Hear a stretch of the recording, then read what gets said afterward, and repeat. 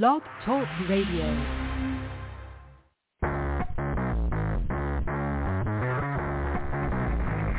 Hello and welcome to Action Radio. This is Greg Penglis coming to you from the historic district of downtown Milton on the banks of the beautiful Blackwater River. And now let's get into Action Radio.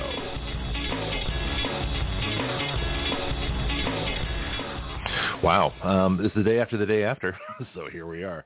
It's a fascinating time in politics here, and so we look at the election. I'm still like a lot of folks, you know, this idea that that Brandon's 30% in the polls, that about 70% of the country in the exit polls, you know, does not like what's going on, and yet the Congress ends up 50-50.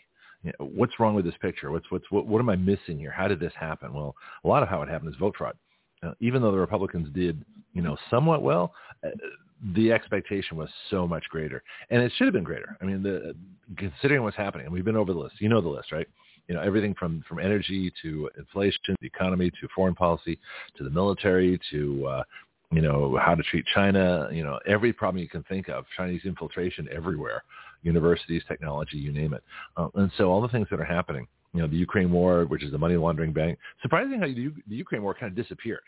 You know, it hasn't been talked about for about 3 weeks, and it's like the Democrats put out a ban on talking about Ukraine until, well, probably now. You know, so this is the aftermath. So we're in kind of a weird time right now. We're still sorting out some elections, and of course the problems are in the same problem places. You know, the battleground states that still have Trump electors. So the one thing that the Republicans never mention are the Trump electors. And this is why I have no faith in the Geldings, the Gelding old party. Because if they were a real party, if they were Democrats, they'd be telling you every day about the Trump electors, or their electors. They'd be saying, well, look, we got Brandon electors out there. You know, this isn't over yet. This is still an ongoing investigation. We need audits. And they'd be carrying that on. They would have carried it on the last 2 years, every single day, just like carrying on a hoax. If they're willing to carry on a hoax for 2 years, you know, just to make things look bad for Trump, they would certainly carry on the truth if they had Brandon electors out there. If the state legislatures had done the reverse, and Trump, you know, which we knew won the election, and some of the states said we got Brandon electors, there would be a challenge every single day in the news.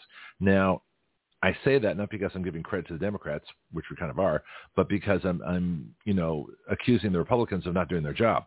Their job as the opposition party, if they were a true opposition party, would be to do everything they can to overturn the Democrats. I mean, everything. And that would be being at the border, handing out cards saying, don't get used to this, you're not staying. You know, it would be everything from the daily press conference. Here's your daily election fraud report. Here are the ways the Democrats cheated. They'd be doing this every single day. They'd be pointing out all the problems in the economy. They'd be pointing out, and they'd be offering solutions. They'd be saying that inflation, they'd be calling it Democrat inflation. Democrat-induced inflation, or what's a good word for it? Democrat inflation problem, dip. There you go. This is the Democrat inflation problem. It's the dip. So we have to go to the dips. I mean, I just made that up. Okay, that's not hard to do. I mean, if the Republicans that ever pay me for this, I give the talking points directly to them. You know, that's how long it takes me to make this stuff up. What, seconds? You know, I can actually support Action Radio on my talking point income, which would be nice. Anyway, so but again, we're looking for sponsors too. So we're going to hopefully at some point, you know, the donors and sponsors, I hope we'll get the message that donating to campaigns is not the way to go. You can change the personalities, but it doesn't mean you're going to change the policy. And even with the Democrats cheating, you can try and change the policies with money, but if the Republicans aren't going to stand up for vote fraud and get it prosecuted, it's going to continue. You know, apparently there's some, I'll get into this in the articles in a little bit. Gateway Pundit has some documentation of the vote drops of 300,000 plus votes that were dropped for, I think, Katie Hobbs as opposed to Carrie Lake in the governor's race in Arizona. I think Blake Masters had a vote dump against him. Gretchen Whitmer had a vote dump for her. You know, so the Democrats, and you can see the spikes. I've got the graphs. You know, you can see where all of a sudden, 300,000 extra votes. Wow, how'd that happen? And then what they do is it's called the drop and roll. So they drop a whole bunch of votes to put the Democrat ahead, and then all the votes that come in after that are the exact same ratio, just slightly ahead for the Democrat. So it looks plausible. And I don't know why they think they have to do that. Maybe they think they don't draw attention as much to an election where there's only a slight win for the Democrat by fraud. Well, same thing with Brandon. The fact that Brandon only won by such small amounts in these battleground states, you know, it almost proves the cheating because Trump is overwhelmingly more powerful. and more popular. Well, I'm not say more powerful. Well, he is that too, but he's certainly more popular than Brandon. You look at the Brandon rallies and you look at the Trump rallies. There's no comparison. There's nobody that can say with a straight face that Brandon could beat Trump in an honest, open election. There's nobody who can say that. I mean, they can say it, but they can't mean it. And if they do mean it, they're lying, because Brandon has never done well in any national election ever. He's never gotten more than 1 or 2%, popularity or vote in the primaries. He's never done well at all until this time, in 2020, when, of course, it was all vote fraud. And so this is why it's so fascinating, even in the primary. They cheated in 2016. Hillary Clinton vote frauded her own party member, Bernie Sanders. He got kicked out, by vote fraud. So Democrats don't mind doing it to themselves. They just have to pick the right Democrat. And so I'm not sure who else was trying to run in the Democrat Party. I remember a bunch of people were standing up there in the debate stage, but I don't know how many of those were what you'd call a serious contender. And it's hard to know. But the point is that this is all, it's the same old game all over again. Now, what was interesting, and like I say, I began to get this picture. I wish I'd said it earlier. I feel kind of like I missed the boat on this one. And I try not to do that. But it was a couple of weeks before the election. I said, wait a minute, early voting is the way to go. As much as I loved, and up until then, I'm thinking, no, vote on election day. We all vote on election day, there'll be less fraud. We do, they'll be counted, the votes will be, counted or cast, and it should be a better election. Well, no, I'm not so sure, because what they did was they sabotaged the actual voting process, not the votes themselves. And so what happened was, but like I say, a couple of weeks ahead of time, Dick Morris alerted me to this. He said the Democrats have already gotten their folks, they're voting. So not only do they know who's voted, they know who hasn't voted, and they can go canvass them, in early voting. So wait a minute, you've still got a week and a half left. It's time to vote. So they can't tell who's voted where, but they know if you're a registered Democrat, there's a good chance you're going to vote Democrat. And so what they'll do is they'll go out and canvass those folks saying, hey, we don't think you voted yet. We want to make sure you get out and vote. And so that way they can increase their vote totals during the period of early voting. Well, the Republicans, idiots, and I'm surprised they didn't anticipate it. This is kind of like their job, not mine. But I feel like it's mine too. But they were saying, no, vote on election day. We'll all vote together. It'll be, one grand and glorious thing. And so the Democrats had to do, they said, okay, great. Well, we'll just sabotage the vote on election day. And that's exactly what happened in Maricopa County. And that's why, like I said, a couple of weeks ago, I said, nope, vote early. I voted early. I'm going to continue to vote early. But I only vote early at the election office, so there's no need to transmit data. Now, I don't know whether there are DS200 machines in Santa Rosa County at the elections office, which is just outside the elections office. I don't know if those machines are data transferring, 50 feet into the elections office. I don't know. So I don't know if there's a hack that goes within that 50 feet. I hope not, but I can't swear for sure, because they don't give me a receipt. They didn't give me a receipt of how I voted. So how do I know the machine recorded it the way I sent it in there on that piece of paper? There's no way to know. I mean, you can send it. Apparently, you can send it upside down, right side up, forwards, backwards. It doesn't matter. It'll still scan. It'll still match up. But how do I know that? I don't. So we have a lot of work to do in Santa Rosa County here in Florida before 2024 to get rid of these machines. So what you have is a tabulator. And I don't mind a tabulator counting the votes. That's great. But it can't transmit any data. It can just show you a readout or a printout or something like that. But they also have to have a receipt. You have to have a receipt of what your vote was, so you have some kind of confirmation that the machine recorded your vote as you put it in. But even then, they could still spit out a receipt with some program thing and give you and still record the vote differently. You don't know. So there's no only way to really know unless we have these voters checked, with like a video. It's okay. Here's this voting machine. And it has to be under 24-hour surveillance, So once the vote starts, the voting tabulator should be under 24-hour surveillance so that we know if anybody, monkeyed around with them at 3 o'clock in the morning. So it's very hard to get a secure vote. The only truly secure vote would be paper ballots only, manually counted under observation. That would be the best way to do it. And then I wouldn't mind if they took a week or so to count. Because manual counting, does take time, but then you can have more places counting, but the data cannot be transferred. It has to be done, phone, hey, here are the results, and do it that way. So it'd be interesting to see how the other, places do it. The other thing that's come out is that Florida, had counted 7 million votes before, like 10 o'clock at night, and Arizona is still counting their 2 million votes. So it's a very big difference. Of course, a lot of people don't vote, and that's okay. Like I say, if you don't know what you're doing, stay home. Just because we have the right to vote doesn't mean you have to exercise it. Democrats say we have to make every vote count. of course, what they mean is all the illegal votes too. They mean every vote. In other words, enough votes so they win. So it's a very interesting thing. So if anybody has any insight as to why 70% of the country could, in the exit polls, this is voters they were polling. 70% of the people in the exit polls said that, and I've got the Gateway Pundit article, I think, down there somewhere in my list of things to go over this morning, said that, yeah, great. It's the country sucks, and Brand is at 30%, and yet Congress is at 50-50. That still doesn't make sense to me. There's something very, very wrong going on here. So I have a treat for you in the second hour, or when I get tired of talking, sometime in there. I have an article. I actually have a WEBY class from 2017 when I had, what's his name, Bernie from Project Veritas. And so we get a really good insight into Project Veritas. And we talk about vote fraud. So it's interesting how strongly it came out then. So this has been 2017 after the 2016 election. It was one of my earlier interviews, so I'm still new at this game. But because I was with WEBY, a real radio station, I had access to a lot more people. And so it was easier to get guests on WEBY than it is on Blog Talk because for some reason people have kind of a prejudice against Blog Talk. Although they still come on. It's getting better. I think, as our audience grows, that'll make a big difference. But, of course, the best thing is for you to share the shows. We're fighting censorship here. We're fighting massive censorship of Action Radio here at Blog Talk Radio. So if we're ever going to grow, it's really up to you. If you don't share the shows, then we're not going to grow. And if you don't share the bills, our citizen legislature, it's not going to grow. I still want to get the big public figures, the big national news people to start reporting on us, like especially Lindell TV. We've already been on with Emerald Robinson. Boy, that's a tongue twister. But I want to get on with Steve Bannon. I want to get on with Mike Lindell. Brandon House has been on our show. I want to get on his show on Lindell TV. So we get thousands and thousands and thousands and thousands of views. And hopefully those folks will start sharing the show. Maybe I'll even get a show on Lindell TV. Wouldn't that be interesting?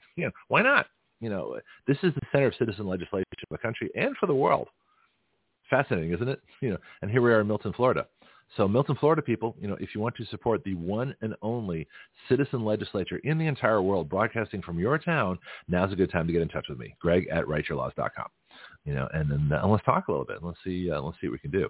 All right, so let's get into some articles. Again, so Project Veritas will be either in the second hour when I get tired of talking, whichever comes first. So let's see about this. Where do I want to start? Let's start with, again, my new favorite reporter, Emerald Robinson. I'm hoping to work with, actually. It'd be great to be able to cover stories. Where'd the story go? Come on, guys. Oh, okay. So they're not going to help me. I had an article all set and ready to go here, so now I have to go find it. Why aren't you doing this to me? All right, I've already signed in. Oh, I see. Oh, there we go. So they're hidden behind a subscription thing. But I already subscribed. All right, so Emerald Robinson, this was November 8th. This is Election Day. Mike Lindell was right about voting machines, what I've just been talking about. We have the DS200. Don't know what that is. I know that it has capability for modem. They say one's not in there. I know it has the capability to transmit data. So that alone disqualifies it as far as I'm concerned in terms of voter security. And yet the county doesn't care. They've still got them, and apparently the voters don't care because they're not contacting the elections office in mass amounts and saying, get rid of the damn voting machines. So I can't do this alone. If you're in Santa Rosa County or in any county in Florida and you have voting machines you don't want, you've got to go to the elections office and your county officials and say, look, get rid of these things. But again, it's really up to people to actually make noise. And if you tolerate this, then you're tolerating vote fraud. It's just that simple. All right. So November 8th, Emerald Robinson says, my fellow Americans, as the stories about electronic voting machines going down or glitching or malfunctioning roll in from across America again on Election Day, I really don't know whether to laugh or cry. She says one day, and then we got a quote here, Terrence K. Williams. Not sure who that is, but he tweeted out, Mike Lindell was right about those machines. Yeah. Yep. Can't have a vote if you have voting machines. Doesn't work. She says, one day I'm a conspiracy theorist, and the next day most of America wakes up to the reality that electronic voting machines are a very bad idea. We got a tweet here, actually has a show here with Kerry Ward, it's Kelly Ward, who's the Republican chair out there in Arizona. The White House claims it will take days before we find out our Election Day results. Well, how would they know, right? And then Kelly Ward slams those comments, and they got a full interview. And this is on the thing, and I've got this on my Facebook page too. But just go to Substack, Emerald Robinson, and you can find the interview with Kelly Ward. But yeah, I mean, that was the narrative a week before the election. It's going to take days after the election to find out the true results. In other words, it's going to take days to find out how much we need to cheat by. And that's what they're saying, right? And the British press is in on this too. The Daily Mail, the Guardian, the leftist press over in England is right on top of this. They're parroting, the Brandon line. So this is worldwide. Same thing, I'm sure, with Brazil. They didn't say it'll take days to do that, but they did say this is, the most honest and secure election in Brazil's history, and everything's fine and wonderful. And of course, it's not. They did the same things that they did here, and it's called the drop and roll. Gateway Pundit, I had some folks actually alert me to this. Gateway Pundit describes the new voting technique. It's called drop and roll. So you drop about 300,000 votes in favor of your candidate, then you roll on with the same voter ratio of your candidate slightly ahead. So it doesn't look so bad. So they sneak in the drop. That's what puts their candidate ahead. And then they have all these pre-programmed voting things, afterwards that show that their candidate is just slightly ahead. So it looks much more like a tight race. But because of the vote, they were put ahead and they stay ahead.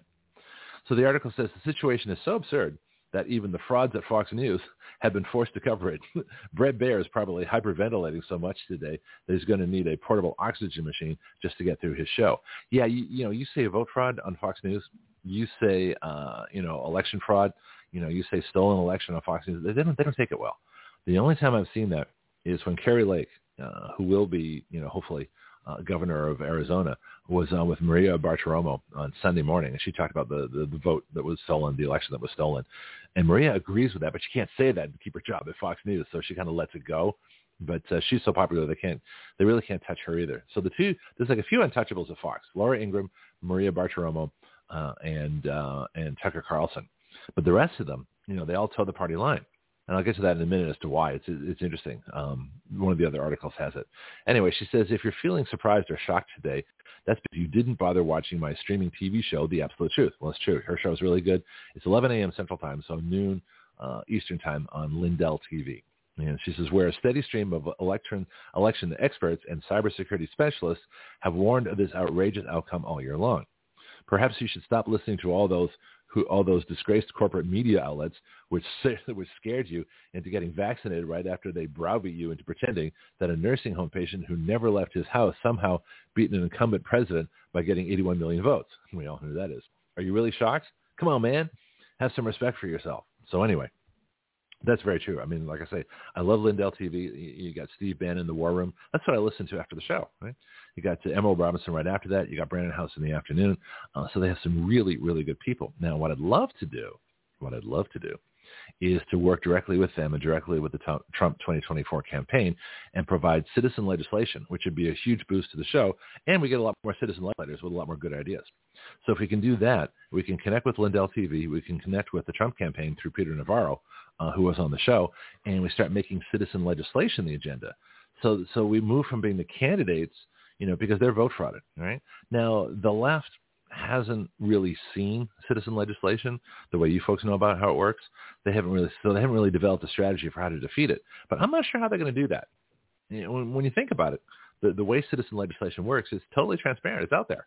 The bills are out there. Anybody can read them, and they're short enough and simple enough that anybody can read them. And all you have to do is send the bill link to Congress and media, or the state legislatures and media, or the local governments and media, school boards, county commissions, city councils, things like that. Those are the 5 places we send legislation: school boards, city councils, county commissions, state legislatures, and Congress. That's where it goes. Right? Media outlets, everything, talk shows, pollsters, news outlets, everything like that. So media is anywhere you can send it to. News magazines, anything, podcasters, Joe Rogan. I want to get with Joe Rogan. That's a project this year. So this might be this 2 years before the 2024 election, I think, are critical for Action Radio. If we can break into the national agenda, the national debate during these 2 years, then we're going to be set for a long time. And so if Lindell TV picks us up, Mike Lindell, who I hope to have on the show also, we start talking citizen legislation. Maybe you get, what's his name? Ted Nugent. You don't want Ted Nugent on the show. Get some big people on the show. Newt Gingrich, folks that can really spread the word about Action Radio. And then I think the shadow banning will be a lot less. And of course, if we get our bill, our Section 230 revocation of shadow banning by or big tech censorship bill, which gives them liability immunity over what people post as long as they don't touch what people post or their accounts or arrange search results on Google, DuckDuckGo, and things like that. So as long as they just do the raw number of hits instead of putting all the leftist articles first and the conservative search results on page 6, then they can keep their liability immunity. If they don't, they lose their immunity and you can sue their ass. That's how you stop big tech censorship. So it's all there. We've got the agenda. We've got the bills. We've got all kinds of stuff ready to go. It's just a question of, how and when and how soon we can get some big names helping us because, quite frankly, the regular folks across the country are not sharing the show. So the listeners aren't sharing with their family and friends, and their family and friends aren't sharing with their family and friends. And I know it's not happening because I can tell, how big the show's getting and how much we're still being suppressed. So censorship is winning. They're beating us. If you want to change that, you have to start sharing the show. It's easy to do. Just copy the link, and it's on my page every day. It's on the Action Radio Group page every day. It's in the Action Radio Group, our political page, every day. Just copy the link and send it out. Facebook isn't suppressing the sending of the links; it's suppressing the reach of the links. So the reach is very restricted. 5 people might see it instead of 50,000. That's the difference. And so that's what you can help with. You want to help the show. If you want to help Citizen Action, if you want to do something different and I think extremely effective, against all the shadow ban censors and against the deep state uniparty, the Republicans and the Democrats, which Michael Savage used to call the Republicrats or the Democrats, the uniparty. So you basically let this country really, and I should do a special on this too. The country's really divided into 2 parties. It's America First and the deep state. Those are the 2 parties. Let me see if Emma Robinson does more self propaganda here, or self-aggrandizement, or she does issues. Sorry, Emerald, just kidding. She says, if you want to unravel the mysteries of the 2022 election, then you must begin by unraveling the mystery of the 2020 election. That's what I've always said too. That we will never move on as a nation until we correct the 2020 election. It's just that simple. The Trump electors have to be certified. The Brandon electors have to be tossed out. Trump has to be declared the winner, and he needs to take office January 21st of 2023, so he will serve less than 2 years of his term so he can run again in 2024. That's the plan. That's my plan anyway. She says, why is the entire U.S. voting system a labyrinth of shell companies designed to obscure who owns the voting machines? Why are those shell companies privately owned and mostly unregulated and totally fake? Good question. You know the reason. You're just not supposed to say it out loud. Well, I think I've said it out loud. I have a talk show. That's what we do here. She says, why would American states sign secret contracts with private companies to run our elections or use Canadian voting machines with Venezuelan software to send American votes to Spanish shell companies on network servers located in China? That's a good question. We even have here in Santa Rosa County, we have voting machines. So even in this Republican, predominantly military and veteran area, we still have voting machines. There is no excuse for Santa Rosa County, Florida to have voting machines. There's no excuse for any county in Florida to have voting machines. Look how conservative the vote was. This is a Republican state. This is a conservative state now. I'm not going to say red state because red means communism. So, folks, you got to get your symbolism right. Okay, this is not a red state. This is a conservative, independent, America First state. Okay, is that too long? Fine. We're America First state. Let's put it that way. But that's how it is. That's how it works. And there's no excuse for us to have voting machines. There's no reason why we have voting machines, especially when the voting machine is right outside the election office. I mean, just have somebody from the elections office walk over, read the tabulator, and go, oh, okay, that's what the vote total is. Fine. Just read it at the end of the day when everybody's gone home. 5:05. If early voting closes at 5 o'clock, 5 minutes later, everybody's gone or whatever. As soon as they're gone, someone walks out, tabulates the machine, records the results, and that's it. It's done. What's the problem? And they just keep running the totals as the totals increase during early voting. Then you have the voting on election day, and you record those results when the polls close, and you call them in, but you don't send them by internet. Anyway. Okay, here we go. Lastly in this article, she says, nobody should need to be convinced about election fraud. You already know there's election fraud because the entire system is designed to disguise itself. If you look at America's election system from any angle, it looks rigged. Democrats know this, and Democrat politicians have complained about it in public. Here's a great I got a thing here. There's Democrats actually a few years ago did that. They actually complained about election fraud and how they could be taken, and people took it seriously then. But now that they do it, they won't say. This is they have videos of voting machines malfunctioning. Those are easy to find. How many of them are illegally hooked up to the internet? Notice that you cannot find a single government agency to give you an honest answer. What does that tell you? So how could anyone be surprised that our, quote, secure and reliable, unquote, voting machines broke down in Indiana and Arizona, New Jersey, New York, and Texas, all on election day? Fascinating, huh? See, the Republicans stop voting on election day. Vote early. See, they can't sabotage the vote every early voting day. So they wait for election day, and they knew that. And I missed this. I feel kind of guilty that I didn't suspect they would screw up the vote on election day. I knew voting early was a better idea. I knew all the Republicans voting, on election day was a bad idea. I just didn't know why.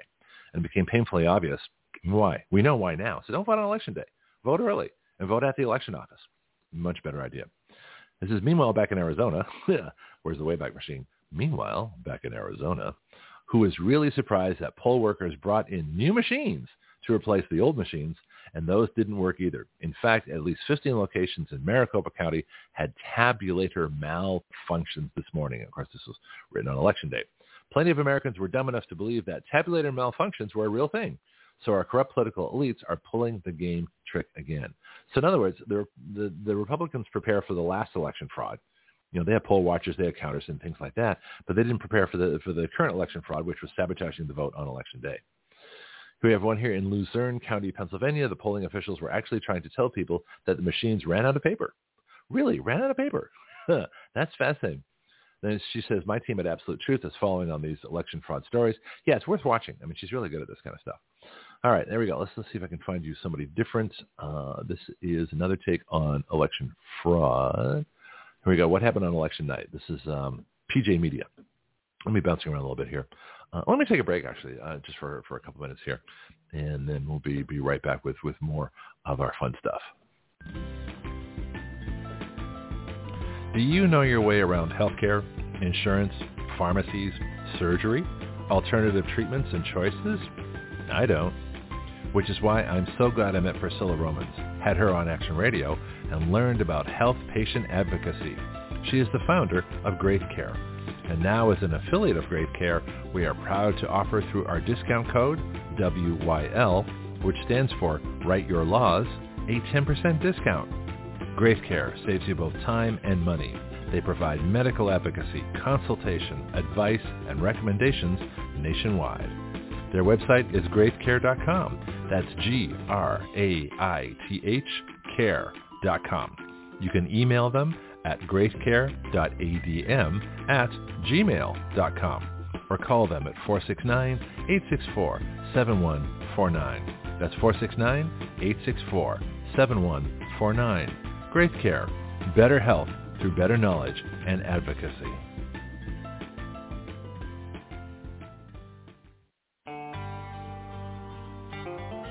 From addiction to achievement, that is the story of Mike Lindell.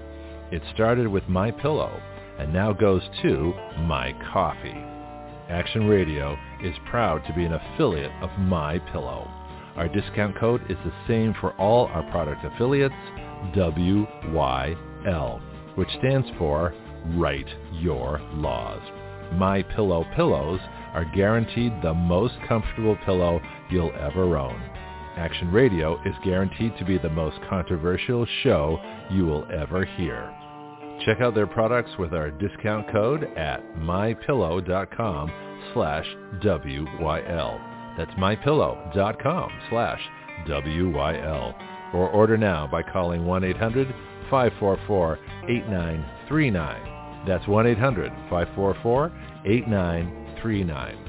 Sleep well so you can wake up and hear Action Radio live. And we'll be right back after this. Here at Action Radio, we are looking for sponsors. We have 30 and 60-second spots available for your announcements. And we have 3-minute live call-ins to talk about your products and services available. Action Radio is the next evolution beyond talk radio. Join us and let us help your business evolve. Think about being a sponsor of the future and not just a listener, and help us help your business grow as you help us plunge headlong into breaking new ground here on Action Radio every day.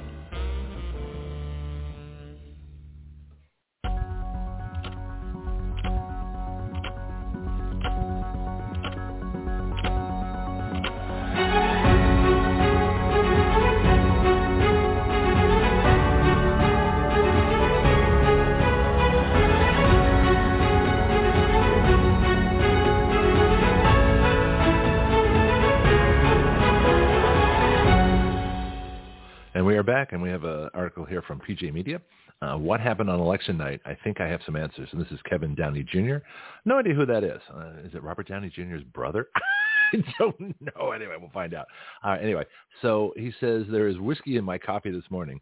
I considered going with heroin, which, thanks to Kathy Hochul, is easy to find in New York. But I'm saving my final fall for election night 2024. This is funny. This is written November 9th, so this is the day after the election, in other words, yesterday. He says, here's what I think went wrong and right in our elections. He says, principles. For starters, conservatives have principles, and the lefties do not. Diehard lib shanks, skanks, excuse me. I'd never heard that word before. Diehard lib skanks are dedicated to their party. In other words, and then he crosses out party and writes communism. So they're dedicated to their communism. They will happily vote for anyone, even a pedophile, or as they call them, minor attracted persons, MAP, as long as they have a D before their name. Conservatives are not the same. I know a few never-Trumpers who pinched their noses and voted for Trump, but I know many who stayed home on election night twice. True Democrats wouldn't consider not voting for their candidate, even if he looks like the guy from Sling Blade and can't put a sentence together. I guess that's Fetterman. He always reminded me of Uncle Fester with a beard and a lot less sense of humor, but that's just me. He says Dr. Oz was a horrible candidate, but he's clearly a better man for the job than Fetterman. How many Pennsylvania Republicans snubbed Oz, the highly polished carpetbagger, and stayed home on Tuesday?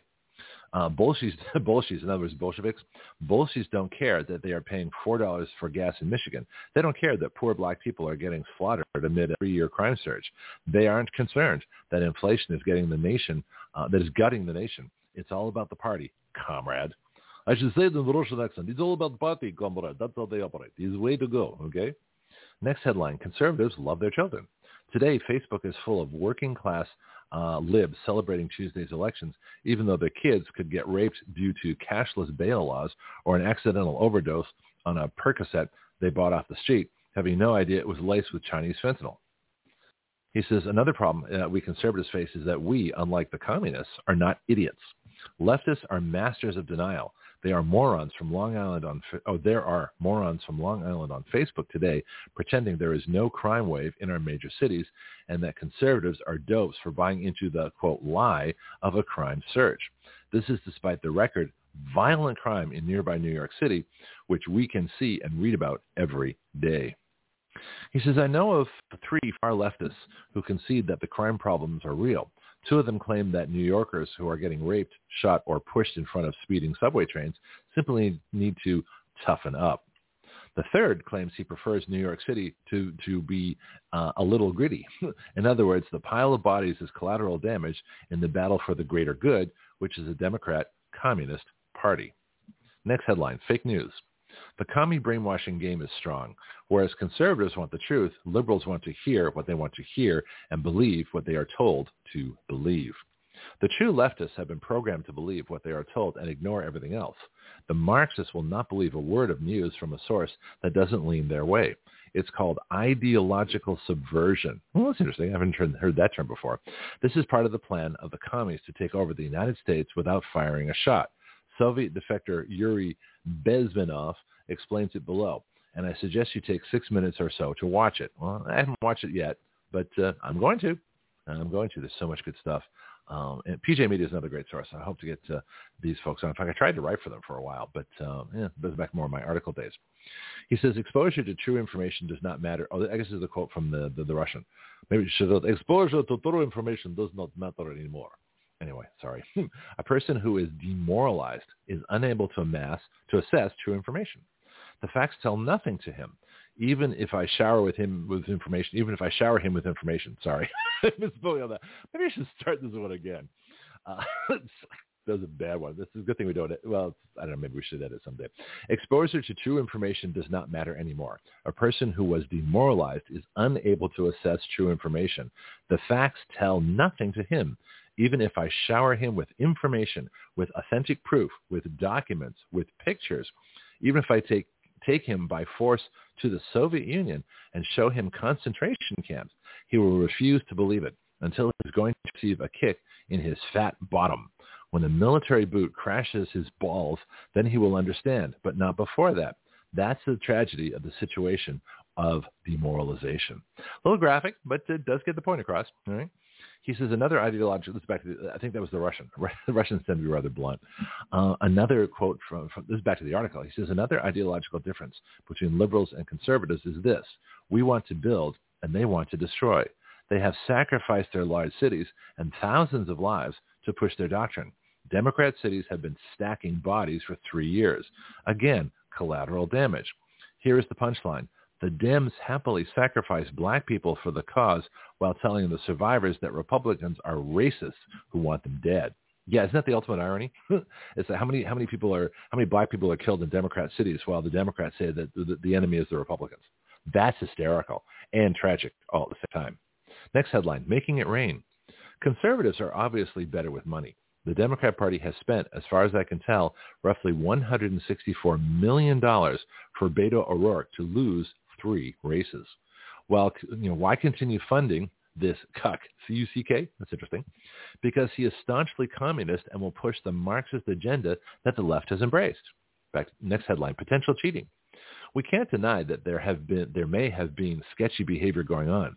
Election fraud was invented about 10 seconds after democracy. Project Veritas, which we're going to have in the next hour. I have, like I said, I've got a great article with Mr. Verney from Project Veritas back in 2017, WEBY Classic. The article says Project Veritas allegedly caught people in Philly electioneering. Voting machines in the Republican stronghold of Maricopa County, Arizona, magically stopped working yesterday. Yeah, how about that? Did Michigan residents really forgive their governor for her COVID-19 lockdown atrocities, high gas prices, inflation, and crime? Did they forget about the carnage Joe Biden has caused our nation? How about the thousands of seniors sent to their deaths in nursing homes? Governor Gretchen Whitmer, D. Michigan, even lost the Muslim vote, which is 3% of the population. Are Michiganders really the most magnanimous voters in the nation? Yeah, this is the part that I don't understand. All right, and so despite the fact there was a 300,000 vote drop for Gretchen Whitmer and other Democrats, it still doesn't explain the fact that we've had the worst state of our nation, other than in wartime. Well, actually, this kind of a interesting. You might call this an ideological war. It certainly is, but this is the worst situation this country's been in. Right after one of the best situations this country's been in. So the Trump years, when he was president, sworn in 2017, 2018, 2019, were some of the best years this country's ever had. And I had this feeling of doom, though. I had somehow this weird feeling that I said, I better enjoy this now because stuff happens. And sure enough, COVID struck, like a few months later. Call it a premonition, call it what you want.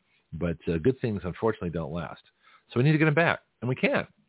But we're not going to get them back if 70% of the country thinks that the country sucks. 30%, only 30% of the people approve of Brandon. And yet Congress comes out 50-50 and the elections, favor Democrats in many areas. There's something wrong. Well, it's called vote fraud. So you got to do something about it. If you want to live a life as a free person, you got to do something. It's just that simple. I have ways to do it. Action Radio, our citizen legislation. If you have your own ways to do it, go for it. You've got to get rid of your voting machines. You've got to have open and fair, honest elections. You have to call out propaganda when it's propaganda. When the lying left is lying left, you have to say so. Stand up and be counted. That's how you do it. Cancel the people that are canceling you. That's the next project. I'm not sure how to do that yet, but that'll be something I'm working on, is to get like a computer cyber hit squad to cancel the cancelers. So in other words, we are able to find out who's canceling who, and then cancel them. And so we kind of like reverse trace back to those people. So I need a really good cyber warfare person that wants to contact the show, greg@writeyourlaws.com, or just post a message to our live chat, which I haven't put up yet. Let me take a break now and do that. Live chat. So if you're a cyber person, and you want to hack the hackers, if you want to make war on the warriors, that are trying to destroy the election. If you want to, get after the cancel culture, if you want to cancel the cancel culture, then I definitely we'll call the show too, 215-383-3832. So let me do the usual what's on your mind, and open up the live chat. So the live chat's now open. It's always been open. Even if I don't put a message there, it's still open. All right. So potential cheating. Let's see. Did I read this one? Here we go. So under the potential cheating headline of this article, it says Florida went huge for Ron DeSantis. You helped that. He snagged a ton of Hispanic votes and turned blue regions red. Again, symbolism. Those are the wrong colors, folks. But I'll let that go for now. He has spent the last 3 years pushing for personal freedoms and won in a landslide. Why did Michigan, Pennsylvania, and New York not follow suit? Especially considering the punishment they've endured from the Democrat governors for the last 3 years. It doesn't make sense. No, it doesn't make sense.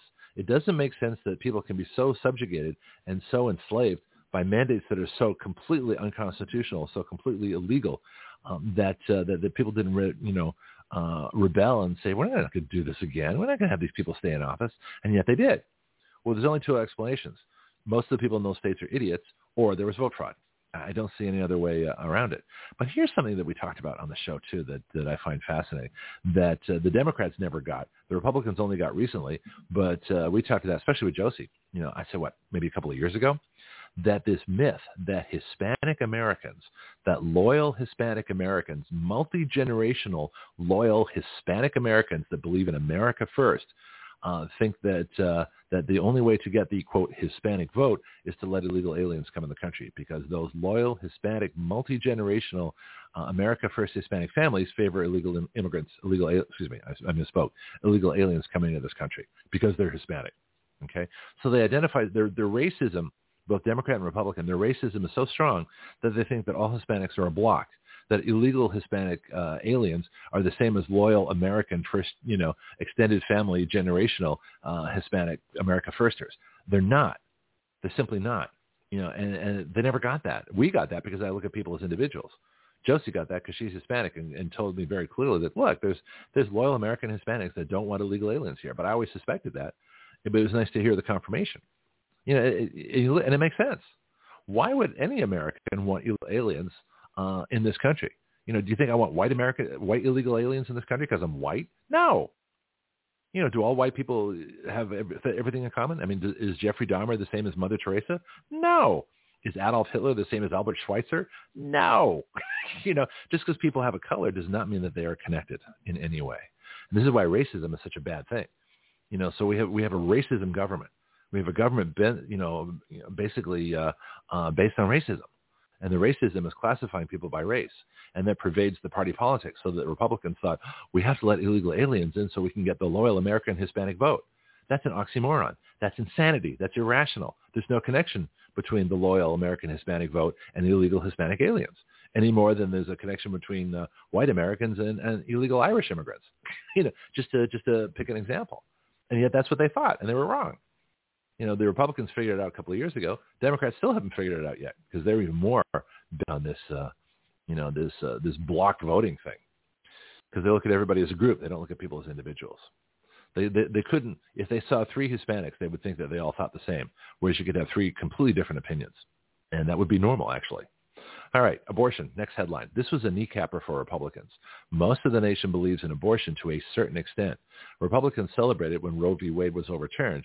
It was likely part of our undoing. So, all right, let's talk about that for a minute, too, because this is a fascinating issue. I still do not understand the left's obsession with killing babies. I don't understand their obsession with late-term abortion. I understand, and we talked about this, something we should probably talk about more. At what point is abortion tolerable to you? Are you on the extreme end where you say that you don't even want birth control because that prevents human life from being conceived? Okay. Are you the type that says, okay, morning after pill, if someone really commits a mistake, which people do, I'm a forgiving person. I understand people make mistakes. Morning after pill, 24, 48 hours later. Does that make sense? That makes sense to me. Okay. I don't like it. But there's a difference between what's legal, what's tolerable, what you condone, what you accept, and what you want to make illegal. Abortions, the heartbeat bills, when a baby becomes a baby, and then those will say, well, it's a baby from the minute of conception. Well, yes, it is. Gray area. That's something that's worth talking about.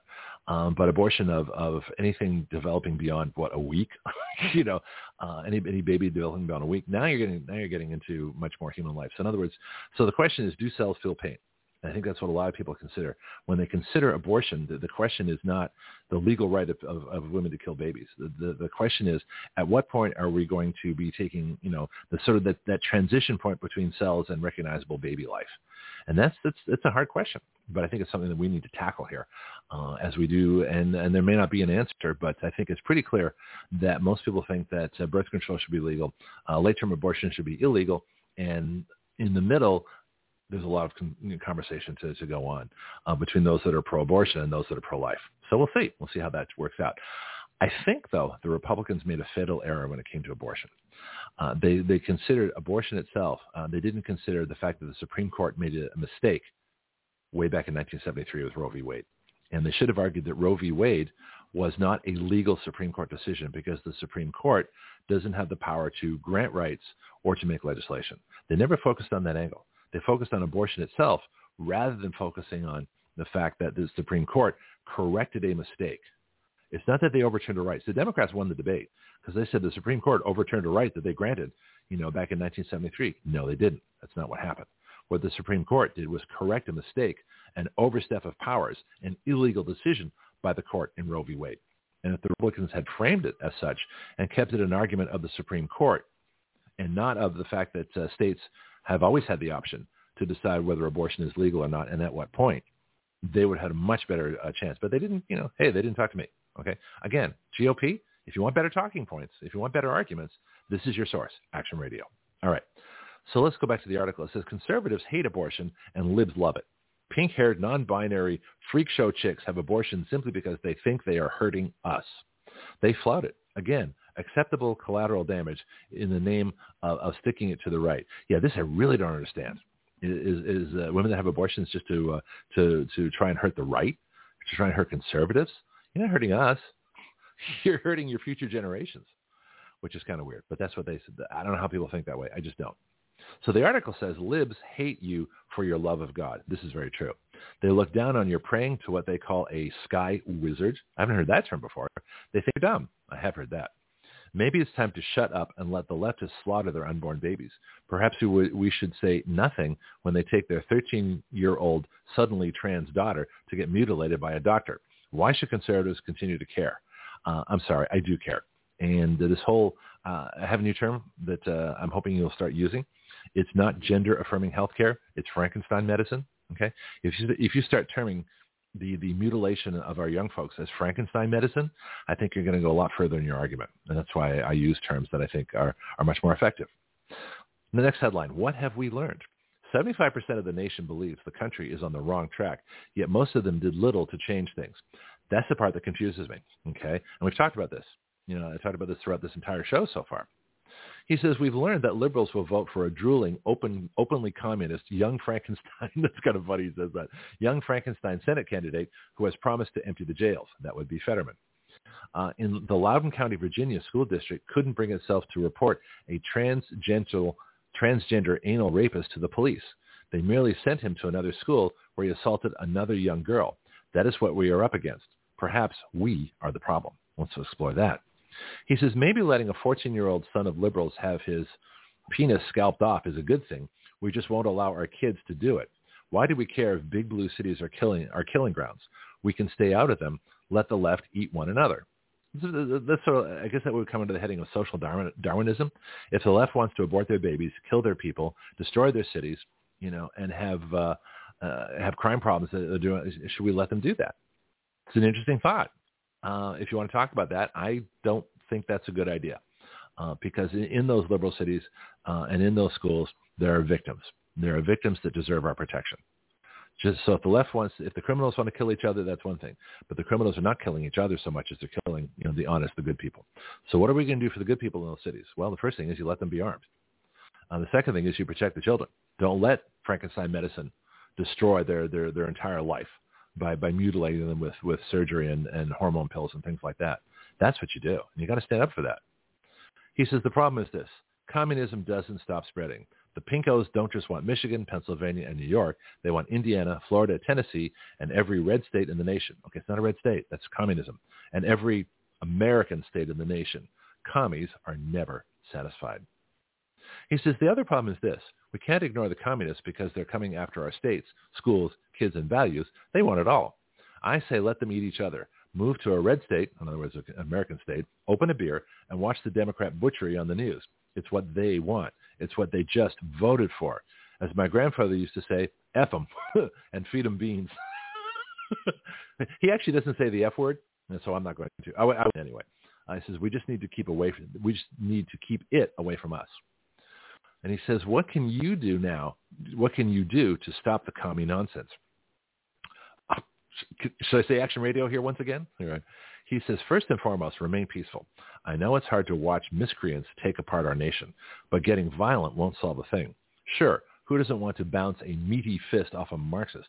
But it would actually give the Bolsheviks, in other words, the Bolsheviks, the ammo they need to further demonize us.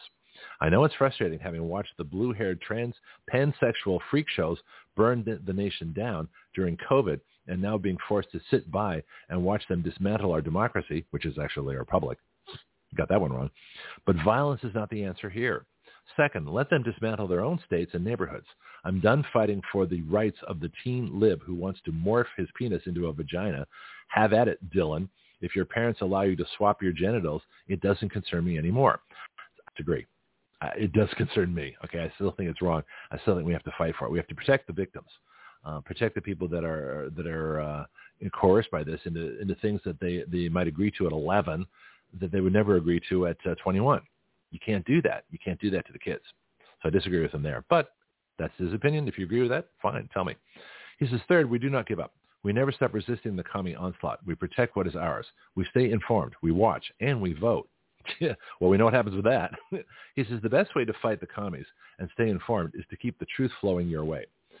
We know the commies pollute the minds of their lemming followers with nonsense, but we seek the truth. So there you go. And that's here's the bio. Kevin Downey Jr. is a comedian. It's pretty blunt here. I don't see much comedy in this article. A comedian and columnist. When he isn't writing or performing on stage, he is collecting surf records and perhaps practicing his mixologist skills at his tiki bar. There we go. Interesting character. All right, so that's good. Let me play a couple more things, and then I'll probably get to one more article, and then I'll get to our Project Veritas piece. That was interesting. And that's PJ Media again. That's Kevin Downey Jr. I think I've seen him on Fox. Kevin Downey Jr. Wrote this November 9th, so this is the day after election. What happened on election night? I think I have some answers. I think he has a lot of questions. I don't like his answers. But again, that's the difference between those of us with independent minds. We have to think for ourselves. All right, let me play some other stuff here. Be right back. Greg Penglis here for my book, The Complete Guide to Flight Instruction. Everyone at some point in their life wants to learn how to fly. Few try. Even fewer go on to get a license. I believe a major reason for that is how we teach people how to fly. My book is designed to help you navigate the flight training system, but it's so much more than that. It really describes an entirely new way to teach flying. So if you've never tried a lesson or got discouraged in your training and quit for any reason, this book can help you. Don't be a rote pilot who just follows procedures.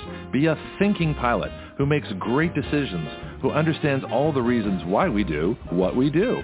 You can incorporate these principles into your own flight training at any time.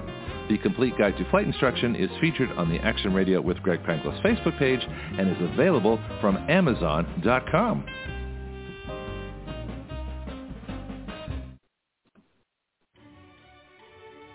Hello, this is Greg Penglis for our newest shooting range here in Milton, Florida.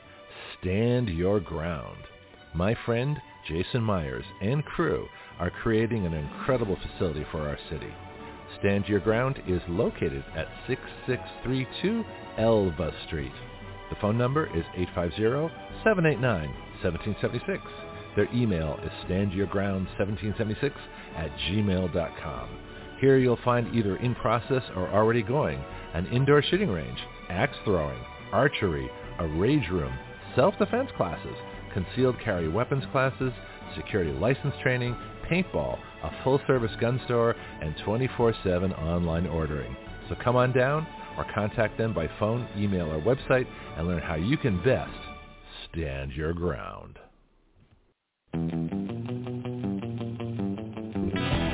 Action Radio, part of the ADHD Radio Network, the ultimate free speech zone.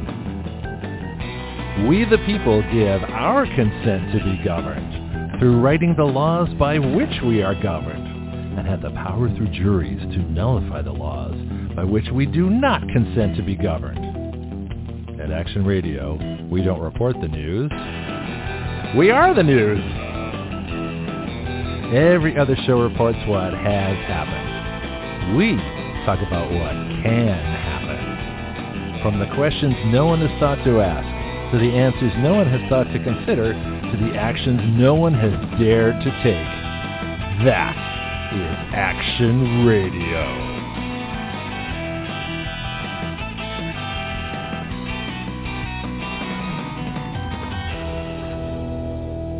Okay, we're back. I've got one more article to do here, and this is from my favorite election source, the Gateway Pundit. And so I have some contacts, and we're working on getting some Gateway Pundit folks on the show. And so, again, most of what happens at Action Radio is not on the show. This is the easy part. I just get to sit here and talk. This is the fun part, all right? But the real work, the writing of the bills, the working with guests, the editing of the bills, the promoting of the show, all the little things that go on, the administrative stuff, everything from doing the show notes, all that stuff happens after the show. Between shows. So this is a 24/7 operation that I have to try and sneak some sleep into, which I do actually, and it works out. A little exercise here and there, lunch, things like that. But for the most part, this is a full-time 24/7 operation for me. All right, Gateway Pundit. I love it. And I'm not complaining. I'm just saying that in order to do this properly, anything that's going to be done well has to be done intensely. Trust me, Action Radio is done intensely. All right, so Gateway Pundit, we have Jim Hoft, who is the editor. Oh, Joe Hoft, he's the twin brother. So Jim, I think, is the creator, editor, and Joe is the twin brother. And they pretty much share Gateway Pundit, so they're both equally good at reporting. This is a story here breaking. They did it again. 2 massive unexplained ballot drops gave Gretchen Whitmer the lead in Michigan. They ran a drop and roll in Michigan last night. I'll explain. Well, this sort of explains drop and roll. And I have another article on that, which I'll probably do after my Project Veritas interview. So Joe Hoft, November 9th, 9 p.m. So this would have been, was November 9th election day? Or was it the day after? Hang on, let me just check my calendar here. Oh, okay, election day was November 8th, so the 9th was yesterday. So this is as of yesterday. It says it happened again. Again, Joe Hoft, Gateway Pundit. Last night, the 2022 midterms, let me start again. Last night in the 2022 midterms, the infamous drop and roll occurred in the Michigan governor's race, just like it happened in the 2020 presidential election. He says the crooks and criminals stealing U.S. elections are using different tactics. One of the major ways in which the 2020 election for president was stolen was a method the Gateway Pundit identified and labeled the drop and roll. In the drop and roll incidents identified in the 2020 election, we found that around the point where 90% of the expected ballots were returned, a large batch of ballots was dropped with nearly every ballot for Joe Biden. Okay, and we've talked about this, but this is a good explanation of it again. These batches were as large as 330,000 ballots for Biden, Virginia, in one single drop. The ballot drops were never questioned or challenged by the Republican officials. How about that? So all those that think that the Republicans oppose election fraud, I got news for you. They are part of it.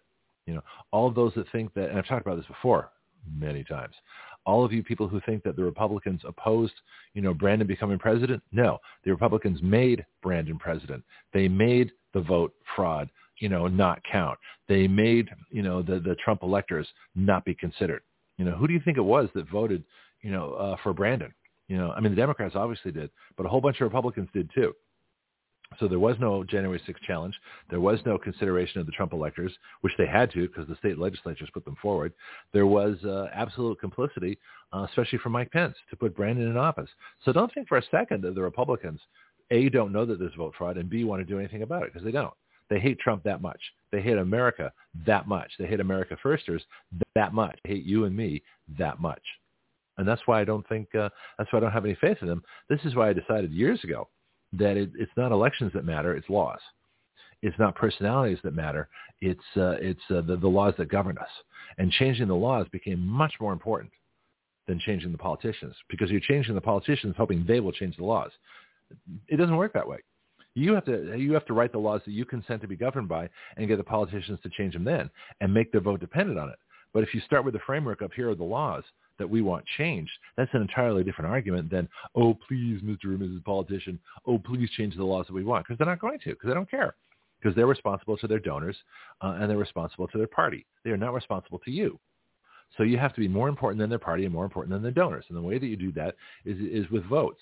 So the votes have to be so powerful for citizen legislation for the laws that we consent to be governed by that we overwhelm the donors and the corruption and the party. That's really how it is.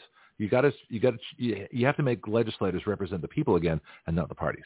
And that's the only way to do that is citizen legislation, because the party's not going to budge otherwise. They're just not. I mean, it's clear to me, and it has been for years. All right, back to the article. Then after that point, this says the ballot drops were never questioned or challenged by Republican officials.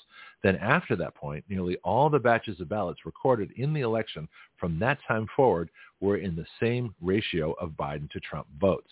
And Joe Biden always received more ballots than President Trump. These results were not random and clearly not legitimate. Okay? And then it says, fast forward to last night. It happened again. So those are a little recap. So just to let you know. And you can check, they've got this documented, they've got this on charts, they've got this on the vote counts as they come in. It's called the drop and roll. And the way it works, once again, there's a big drop, usually 300,000 or so ballots. They drop 300,000 ballots for the Democrat. All right? And then for the rest of the night, the vote is rigged to be slightly more for the Democrat than the Republican. So once they put the Democrat ahead with the drop, then they roll the election out for the entire rest of the time with a ratio that's already guaranteed because they already hacked the election. It's all pre-programmed votes after that point. Okay, so that's how they do it. And it's pretty simple, pretty straightforward, easily proven, and easily defeated. And all these people would be in jail if we actually had a Republican Party. But since we have a party of geldings, the gelding old party instead of the grand old party, that's what happens. Any questions? Let me know. 215-383-3832. I hope that's clear. If you get these articles, which I have on in the Action Radio group, our legal page, and our special investigations page, part of the Action Radio network, then you can see where it is. Or just go to Gateway Pundit. There's many articles in Gateway Pundit that explain this. He says, fast forward to last night, it happened again. Last night on Frank's speech, 2 separate instances of the drop and roll were recorded in the Michigan governor's race. See, Gretchen Whitmer lost. Michiganders aren't that stupid. So the only way that she could win is if the race is stolen. It's pretty obvious to me. He says in the Michigan race, there were 2 batches dropped from Gretchen Whitmer that put her in the lead in the race after she had been trailing for hours. Gee, how did that happen? He says then all the votes after that point in time were the same ratio. Gee, that sounds familiar. These drops gave crooked Whitmer the lead and the election. Well, so far. Let's see if it actually gets challenged. So there's a nice chart here below, and you can see a steady stream of votes, all the way up, and then you can see the crossover. You can see where there's just a huge vote drop for the Democrat. You get blue Democrat, red Republican. And so I think it was Trudy Tudor, I've forgotten her name, who ran against Gretchen Whitmer. So you look at this chart, it's very clear that there are 2 instances of a massive vote drop for Gretchen Whitmer. And they have the timestamp, and it's right there. You can't miss it. Very, very clear. Looks like one at midnight and the other at one at midnight and one at 3 in the morning. And so after the polls had closed, after everybody had gone home, after basically the Republican candidate, I think Tudor, was in the lead, then they switched the vote, and they did a big vote drop for Gretchen Whitmer, and off they went. And then she never looked back. There you go. All right. I think that's it for that article. All right. So it's 5 after. Let me see what I might do for you now. I think it's time for a musical interlude. I really enjoy my musical interludes. And so I'll have play a little classical here, and then let's get back, and I'll come back with my my interview from WEBY back in 2017 with Project Veritas. I think you'll find this very, very instructive. So let me find, where do I have my musical selections here? I got that one. I got that one. That was too long. I played that one yesterday. That one's too long too. I only have a few of these. I got to put more of these on because some of them are too long. This one will fit. This will put you in a nice mood, and then we'll get to a great interview.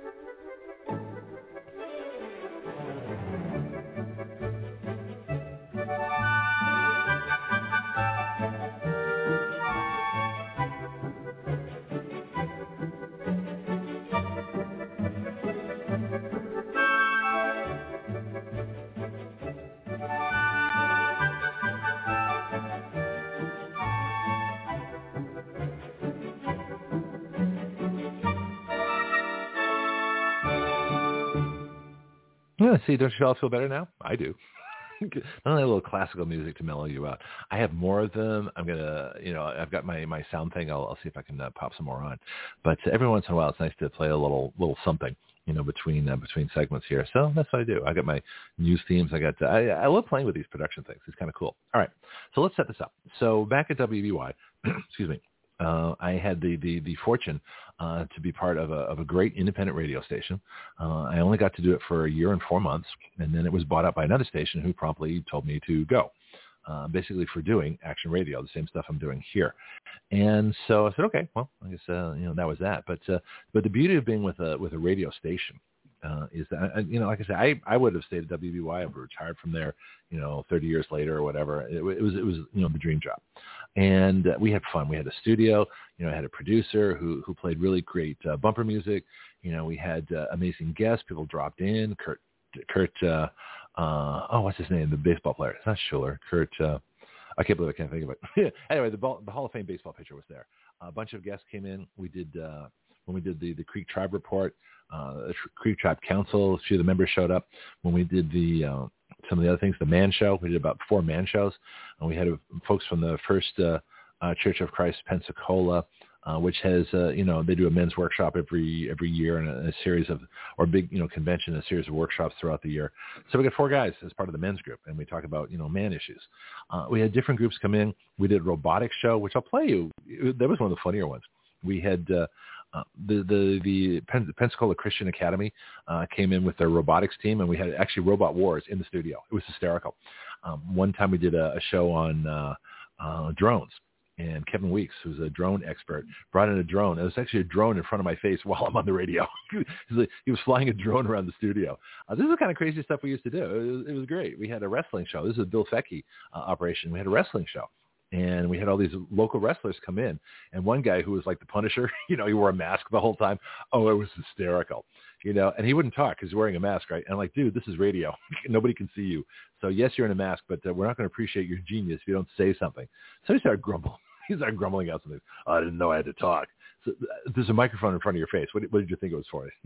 Anyway, so he was a wrestler. He probably wanted to use it as a weapon. But anyway, but that was the fun that we had at WBY. I mean, weird things happen. Actually, after the drone show, we went out back and I learned how to fly a drone. So we met some amazing people.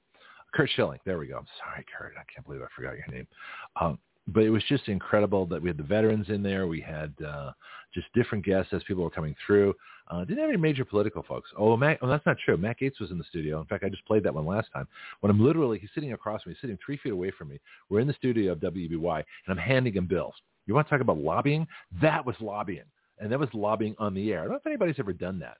I think we broke so much new ground with WBY that, I sort of wonder why they got rid of me. We'd have a national show now. That'd be huge. But, people make decisions, and what are you going to do? And if you're not the boss, that's what happens. Anyway, so I'm lobbying Matt Gaetz with our citizen legislation. He's sitting right next to me, so I had half an hour because that's how long his town meeting allocation was. So for half an hour, I was lobbying him on these different bills. And so he knows about all our bills. I'm hoping to get him back. So the idea is that once the House becomes a Republican House, that the Republicans can actually file bills, submit bills, and get them considered in Congress.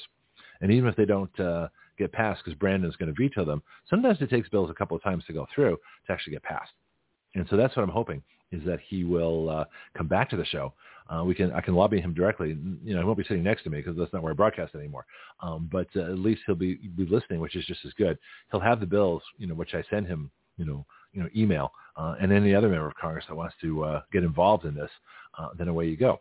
So this interview, just again, it's going to have some WEBY phone numbers. Our phone number here, 215-383-3832. Ignore that. Ignore the WEBY call signs. Ignore all those things that are not directly related to the show here. And our guest was a little quiet, so you may have to turn up the volume a bit. Richard Varney, I've forgotten his first name, but anyway, so Mr. Varney of Project Veritas, he was the executive director at the time. I want to get him back on. I want to get all these folks back on, but here's a great look into Project Veritas, vote fraud, and all the investigations they did as we play a classic interview from June 21st of 2017 from my old station, WEBY.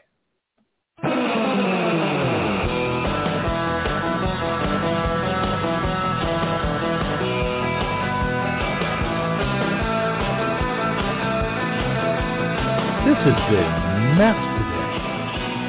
So many things going on. But I have a guest. Action Radio Hour here, Greg Penglis. It is 8:06 in the morning, 1330 WEBY. Let's get right to it. Let's introduce our guest. He is the executive director of Project Veritas, the organization founded by James O'Keefe that specializes in hidden camera investigations. Our guest is a former political consultant, has been working side by side with James O'Keefe for the last 3 years. Please welcome the executive director of Project Veritas, Mr. Russell Verney.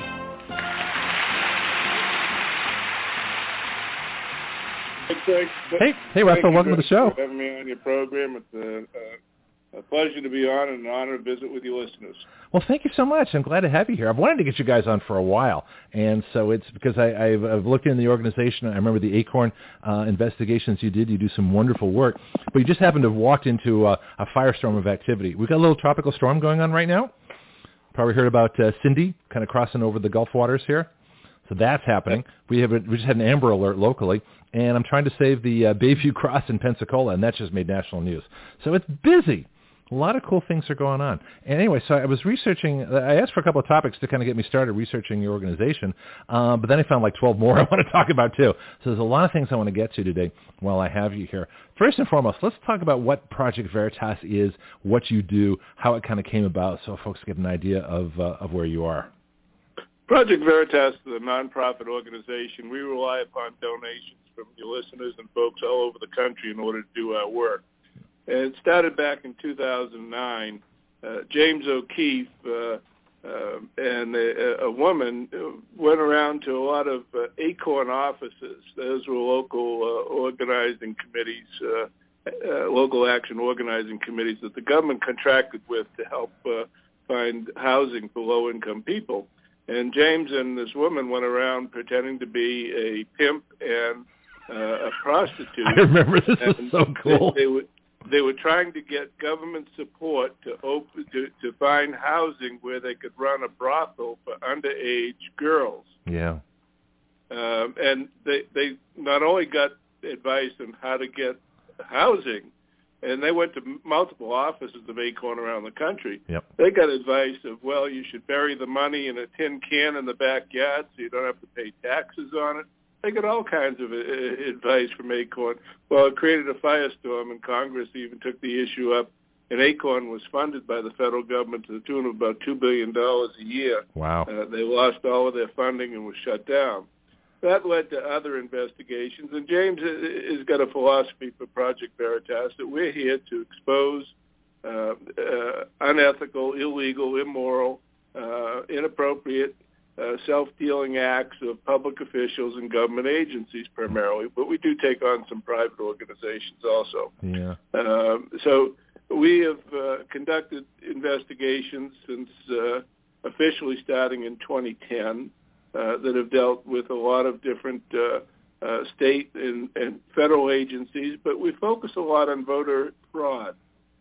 And one of the things we did, we had a young white man go into the District of Columbia voting place and asked if they had the ballot for Eric Holder. Yeah, I remember this. I know what's coming. Oh, I do. Yeah, this is a great story. He was the Attorney General of the United States at the time. He happened to be African-American, black. He still is, by the way. Yeah. So the I'm sorry. poll worker was willing to give him the ballot. Now, we don't ever take somebody's ballot because that's illegal. We just get right up to the line of where they will give it to us and then say, well, I got to go out to my car for a minute. But Eric Holder and the Democrats were opposed to voter identification, but Eric Holder had a picture of himself posted at all polling places in the District of Columbia, so nobody would ever be able to get his ballot again. He believed in voter identification for himself, but not for everyone else. But as a result of a lot of these investigations around the country, about 9 states passed laws requiring voter identification in order to cut down on the voter fraud that's going on. Then in 2014, we did a voter fraud investigation where James went to numerous polling places throughout the state and asked for ballots of people who were dead. People, well, they weren't. We don't know that they were dead. They were what were called lapsed voters. They hadn't voted in like 8 years or more. Okay. And they were willing to give them the ballots. And like 20 of them. So we had a picture of a bus, and we keep filling up seats in the bus with images of James every time he got off at a ballot. It just to prove that anybody can go in and claim that they're somebody else and vote on their behalf. And I think our voter fraud issues culminated in 2016 when we were conducting about a year-long investigation into the dirty tricks operation of the Democratic Party. Yep. And one of the people we interviewed, a guy by the name of Scott Fogle up in Wisconsin, was telling us how they bust people into the state. And, of course, everybody's on the lookout for buses now, so they've switched to rental cars. And he was explaining that they've been doing this for 50 years and getting away with it. So people may think there's no voter fraud out there, but there is voter fraud. It just isn't prosecuted. That's why we don't know about it occurring. I think when we were in Michigan requesting ballots throughout the state in Michigan, including M&M's ballot. What did you dress up as for that? Yeah. It was just one that would be popularly known. Yeah. But there was a debate going on in the state about whether or not to have voter ID. So everybody that was a high-level public official that was opposed to voter ID, we went and got their ballot. Yeah. Show how easy it is. Well, the state up there put out a statement that they've never had a prosecution for voter fraud, and that's exactly the point. They don't prosecute anybody for voter fraud. So, of course, you've got no record of voter fraud occurring if they never prosecute it. But it does occur. So we've had a great number of stories about voter fraud in many states throughout the country, and it starts with voter registration. It goes on to voter turnout and offering people, whether they're homeless, a lunch or the opportunity to go vote and be rewarded for their vote, either financially or materially. And we've proven over and over again that it occurs, but yet we keep getting the claim from the mainstream media and certain public officials that voter fraud doesn't exist. It does. To what extent? I can't say that it's determined the outcome of any elections, but it certainly could have, because we don't have the evidence to determine that. Yeah. We need a good, solid investigation. Well, I got some friends in California I'm going to give you. My email hasn't been working this morning, so I haven't been able to send them out to you, but I will probably as soon as the show is over. We've covered a bunch of topics. I want to kind of go back and get a little more in-depth into some of these. Particularly, let's start back at ACORN again a little bit. Do you remember what ACORN, what that stands for and what their job was? The ACO, it was an acronym for something. Yeah, it was, I forget what the A was, the Community Organizing Network. Okay. Now, the president, former president, ex-president Obama, he was a community organizer. Right, and he was associated with ACORN at one point. ACORN was nationwide. It was in every community, and if you needed help with utility bills or housing or whatever, they were the community outreach or the government to provide you with assistance and guidance to the federal agencies to help you. Yeah. So, yeah, they're the backbone of community organizing throughout the country. And it was a place where it's alleged, at least, that during the lull between elections, that's where campaign staff were parked so they could have continued income until the next election came along. Okay. Did they do voter registration as well? I don't recall if they did voter registration because... I simply don't recall. Only because that'd be a great way for vote fraud. If they're already doing fraudulent businesses and fraudulent tax schemes that they're helping you with and all the other fraudulent stuff they were doing, the economic side of it, why not do it on the vote side? It would make sense that as you're talking to people, especially if you want to register illegal aliens, which I know happens. I spent a lot of time in California, and there's no way that those vote totals, are just the people that are legally entitled to vote. Because they make it so easy with the Department of Motor Vehicles and everything else. But, so go ahead. But But voter registration is governed by state laws, so it varies from state to state as who's deputized or authorized to register voters. So I just simply don't know if Acorn was involved in any of that in any of the states. They were replaced by another organization, weren't they? Or is it complete? Well, they're sort of coming back under different names in different communities, but it's essentially the same people and same operation to a great extent. But there hasn't been one national organization that's replaced them. It's a lot of different ones. Are the local ones being funded again? Government funded? Yes. Somebody's got to do this work for the federal government, which is the outreach in the neighborhoods to bring people in. So they are getting funding, but they're different. They're a different name, if not a different constituency from Acorn. Yeah, it just seems like you do this great work to expose this organization, and then they break it up, and then they come back. And the thing is, you almost have to be constantly vigilant to make sure they're not going to do the same thing again, instead of under one big, company that everybody knows about, a whole bunch of smaller organizations in the different states. That's one of the things about reform activists is that you can bring about change, but if you stop your vigilance, the system is going to snap back to where it was before the change, back to its bad ways. So you not only have to expose the problem and motivate people to resolve the problem, but then you have to stay vigilant to see that it doesn't just come back in a different shape or form. Yeah. You're a native New Yorker, I take it, right? Oh, no, I'm originally from Boston. Oh, I thought I heard a New York accent in there. Okay, I was just curious. So you're headquartered up in New York? Correct. Project Veritas, headquartered in New York, and we have undercover reporters that are all over the country doing investigations in lots of different areas. And we used to do very short-term investigations, spend a couple of days in there. Now we spend months in infiltrating and penetrating into organizations to get more in-depth stories. Yeah. As much as you can tell me, I'm hesitant to ask you questions because I don't want to, inadvertently say, hey, I got a great idea for you, and you're already doing it. So I'm kind of being cautious of what I'm asking. So let me know if you can't say something or if you want to change the subject, just let me know because I don't want to I don't want to impinge on any investigation. But what exactly does an investigative reporter do for you? How do you actually do what you do without giving away, secrets? Well, it's really just a lot of hard work. Putting the time and effort into it. Now, let's say that we wanted to investigate,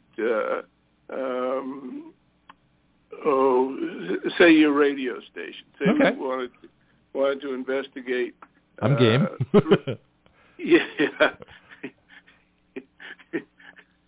Yeah, so we wanted to investigate WEBY. What we would do is send, if we didn't have anybody in the community down there that had told us there was something going on, that they're spiking news stories, they're slanting it. We do slant the news. We're a conservative station. I slant it as much as I can. But I'm open about it. I'm not hiding it. Right, but if we didn't have somebody giving us a tip, if we just felt that there was something wrong with that station, what we'd do, we'd send somebody down, and perhaps they'd go in and say, can I see the news director? I got a tip I want to talk to him about. We get to meet people and talk them up and then find out where they go for social activities afterwards and run into them at a social activity. The best place we can find people is at a conference. Because when people are at a conference, they don't know everybody that's at the conference, and they're trying to meet people and network with people at the conference, and occasionally alcohol gets involved, so tongues get loosened. In vino veritas, which is part of your slogan. We'll talk about that in a minute, too. Go ahead. But back to going into WEBY, we would try to find out who the principals are in the station, try to locate them socially, and have lunch with them or a cup of coffee at Starbucks or something, get friendly, get some leads out of them as to who's making the editorial decisions, and get them on undercover camera, giving us these leads and telling us what their view is of what's going on at the station. And then we would try to get an introduction to the person who's making these decisions on behalf of the station, and work them into a conversational situation where they will candidly discuss what they're doing, not knowing that they're being recorded with an undercover camera at the time. Yeah, we're going to talk about that because we've got to take a break right now, but I'm curious because I know you've run into some lawsuits and problems with filming people undercover, but I want to just go into the legality of what you can and can't do as much as you can tell us, and let's do that in a little bit. 821 here. My guest, Russell Verney, Executive Director of Project Veritas. We'll be right back. I always feel like somebody's watching me, and it looks so bright. Oh, I always feel like somebody's watching me. Yeah, T-Dog, the world's greatest producer, has come through once again with the appropriate music. Russell, welcome back. Thank you. We do have fun here. Well, we're kind of chuckling at the thought of being investigated here because the news director for my show is me. The writer for this show is me. Editorial director, that's kind of like me. So it wouldn't be a good cast to do it with. But legal aspects of undercover videotaping, what are some of the constraints and problems that you have to operate under? That's a huge area that we deal with every day. Okay. We have attorneys that advise us on the right to do undercover recording, which is essentially falls under wiretapping laws. It's different in each of the 50 states. There are some states like Maryland and Massachusetts and maybe even Pennsylvania that you're well advised not to do undercover reporting. And in fact, in Maryland and Massachusetts, it's illegal to even own devices that are designed for undercover recording. Oh, wow. Florida is a little different in that the basic law requires that all parties to a conversation agree to the recording before you can record, Okay. unless there are some exceptions. And that's where we deal, is in the exceptions, and that's where litigation comes from. People that believe that you didn't have a right to record them. Before we do an investigation, we plan out what we would like to do. We run that past our attorneys who specialize in the First Amendment and the right to do undercover recording. They never tell us we can't do something. They tell us how we can do something and stay legal. I like your lawyers. Yeah. Yeah. We brief our undercover journalist of how it has to be done and impress upon them that they've got to stick to that script, because if they go off the script, then they could run afoul of the law. And they're very good at staying to the script.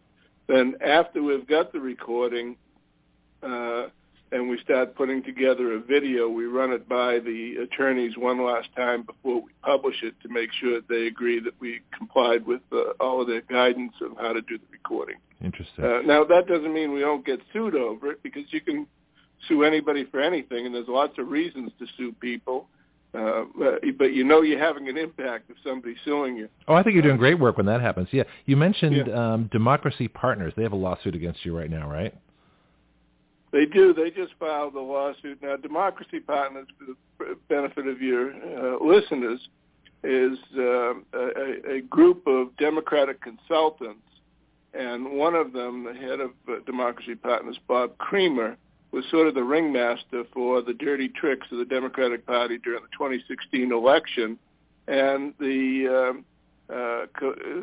ran the cabal of dark money going in, or illegal coordination between the campaign, the DNC, the White House, and nonprofit organizations about influencing the outcome of an election.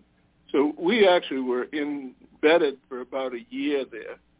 We had as many as 8 reporters working in that story. We released the stories in around September, October of 2016, and we've now been sued by Democracy Partners, saying that the intern that volunteered in their office and got a lot of information somehow had a fiduciary responsibility to the company not to release any information, and they never required her to sign a non-disclosure agreement. Yeah, do they have a contract on that? You got to do that stuff ahead of time. You can't come back afterwards and say, oh, by the way, we understood a contract that didn't exist when you were hired.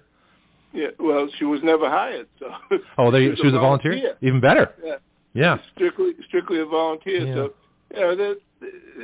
you had an impact. Well, Bob Creamer, who had a contract with the Democratic National Committee in the Clinton campaign at the time we released our story, had to resign from both of those contracts. One of his associates, Scott Vogel, that we exposed, talking about all the history of the dirty tricks of the Democratic Party, he was fired by the nonprofit he worked for. Yeah. So you have an impact. And they're not suing us saying that anything in our video was wrong. They're suing us for peripheral issues around our videos. Same when you get sued for defamation. They're not saying that what we recorded is wrong. They try to claim it's out of context, but the whole context is right there in the video. Exactly. The defamation suits, the best defense is that it's the truth. So, well, that was just such fabulous work, because I think I didn't know. I mean, I had a little bit of an idea, but I don't think people had any clue just how much these folks were dirty tricks. They talk about Nixon having the dirty tricks committee and things like that with Donald Segretti going way back to Watergate days.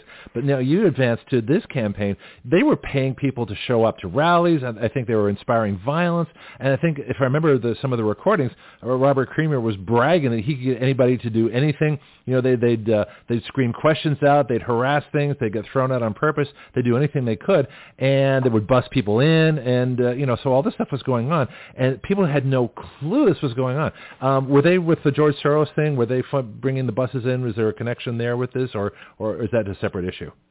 We haven't proven the George Soros connection yet. I mean, we've suspected that there are connections to some of the organizations associated with him, but we did not get deep enough in on that side of it to prove it. If your listeners want to go see any of these reports, we have two websites, because part of our work is non-political, part of it could be deemed political, so to err on the safe side, that could be deemed political, we put on a separate website. You can give those both out now if you want. All right. The main website is projectveritas.com. Veritas is Veritas, Latin for truth. Projectveritas.com. And you can go there and give us tips if you have them. You could look at job opportunities. You can look at all of our reports there. The other one where you'll find like democracy partners and things that border on political issues is projectveritasaction.com. projectveritasaction.com and projectveritas.com. You can see some of the great reports we've released over the years. And Gary, we just hired about 14 more undercover investigators, put them through an extensive training program, and we'll be launching lots more stories in the future, Greg. Yeah, well, feel free to get in touch with me anytime. I want to be part of the network because, I find this whole thing quite fascinating. What makes a good investigative reporter, and where should people go if they want to do this? How do they get in touch with you again for that? Anybody interested in doing undercover reporting for us can go to projectveritas.com, and right on the website there's employment opportunities, projectveritas.com. And what it takes is a lot of courage, because you're going to go out in public. It's not like being a reporter for, say, WEBY, where you've got a microphone, you stick it in somebody's face, they know you from the radio station, you ask them what your question is, and they give you their canned response. What you're going to have to do in Project Veritas is adopt a false name, a false identity. You're going to have a reason that isn't, your real life reason for being in that location, talking to that person. So again, going back to investigating WEBY, we might go in as an advertisement salesman for a media company that doesn't exist. Oh, okay. And we're using a false name. So you got to walk in and essentially lie to people about who you are and why you're there, and then gain their confidence and get them to open up and tell you their deepest, darkest secrets. There's a lot of trepidation that comes in when you go to do that. It takes a certain amount of courage and willingness to be an actor of sorts, and then patience to follow it and let the story unwind itself over days, weeks, and months. till you get to the whatever the goal is that you were looking for originally, or to the end of the story. Yeah, you almost have to have a private life too, because do people have like covers? Yeah, we have to give them. They have to develop their persona for each investigation, because it may get blown in one investigation. So. And it may not work well for the next one. The name might be okay, but the backstory of working for an ad agency may not work in the next story. So interesting. We have to develop names and backstories for each investigation for each reporter.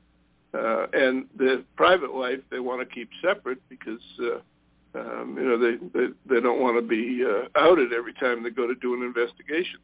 Yeah. So you're looking for career investigators then, right? Absolutely, yeah. Okay.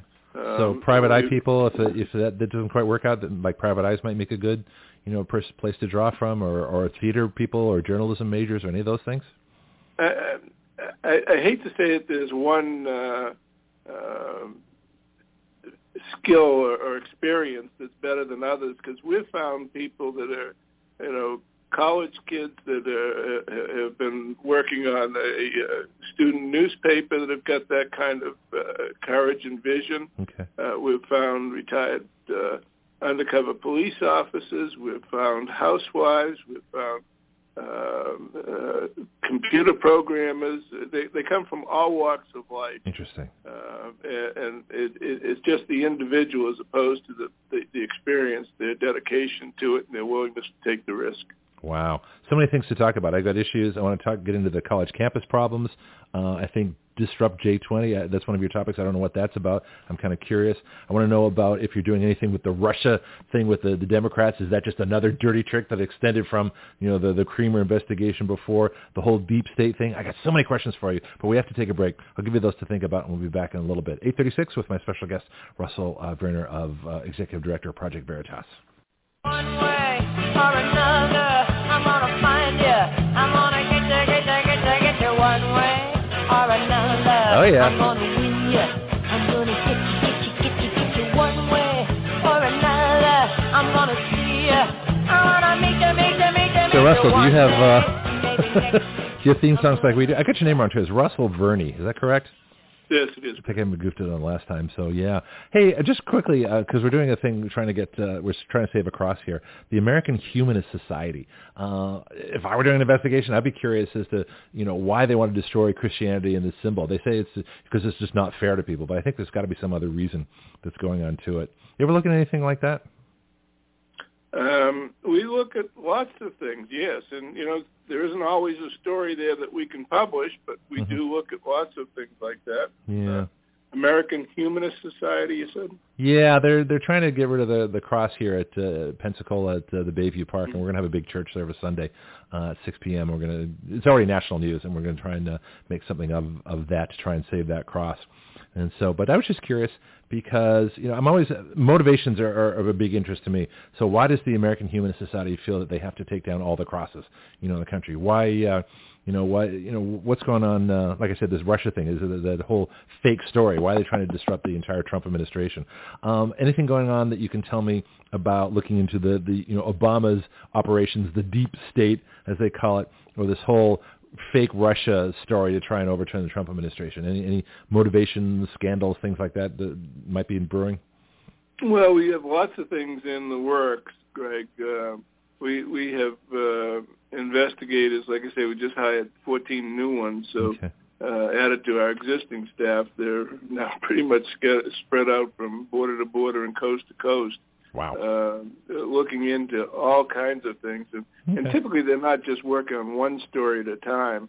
They look into 3 or 4 at a time and see which one becomes more likely to produce something newsworthy. So we have the ability to look into government activities, political activities, and like with Democracy Partners, when we did that Project Veritas Action.com investigation, we followed up after the election with Disrupt J20, which was it was groups of people that were what's that? I'm planning curious. they were planning to disrupt the inauguration of Donald Trump on January 20th. therefore the name Disrupt J20 that they went by. But it was a group of many small organizations that were all doing activities to disrupt it and trying to coordinate their activities, very much like what's going on today with this Antifa movement around the country to stop certain policies. And so we were embedded way into the J20, Disrupt J20 operation back right after the election, and we came across this group of people sitting in a restaurant. It happened to be that pizza restaurant that became famous during the campaign, the very same place, and they were sitting there talking in front of our undercover reporter, who they didn't know was undercover, right, about illegal activities for one of the balls coming up on Inauguration Day. They were going to put stink bombs in the ventilator system, and then they were, which could have caused harm. Oh, sure. And they were going to chain certain subway cars to tie up the subway system. At the same time, there was activity to block streets in the city and disrupt all transportation. There were other activities they were planning. So, this wasn't just protest. This was violence. So we felt we had to report it to the task force in Washington, D.C., because people could be badly injured as a result of this. We did report it, and 3 of the planners eventually pled guilty to criminal charges in that matter. And we were able to prevent what we think could have been a very serious situation for hundreds, if not 1,000 people at a ballroom. Yeah. It seems like this is a continuation of what was started earlier. You had the Robert Creamer thing. You had the dirty tricks that were going on with the campaign. People were paid to attack Trump supporters, and we had that kind of violence. Then it moved to the election. Then it moved to the inauguration, and now it's moved to this kind of like fake Russian narrative. Now we've got this huge Mueller commission with somebody who's, Comey, FBI Director Comey's bud, has staffed it with completely partisan Democrat donor hacks. It's not going to be an impartial investigation. Are all these connected that you know? I mean, do you have any theories on that? Connected gives a little too much credibility to the ability to plan. Okay. I don't think our government has that. Even many of these operatives have that ability to plan. I think what you have is a lot of disparate attempts that eventually, as they start getting traction, create coalitions of other disruptive organizations come in and help them move forward their investigation or their attempted disruption. So somebody gets a good idea, gets a little traction, and then pretty soon they're a mob instead of just a small group.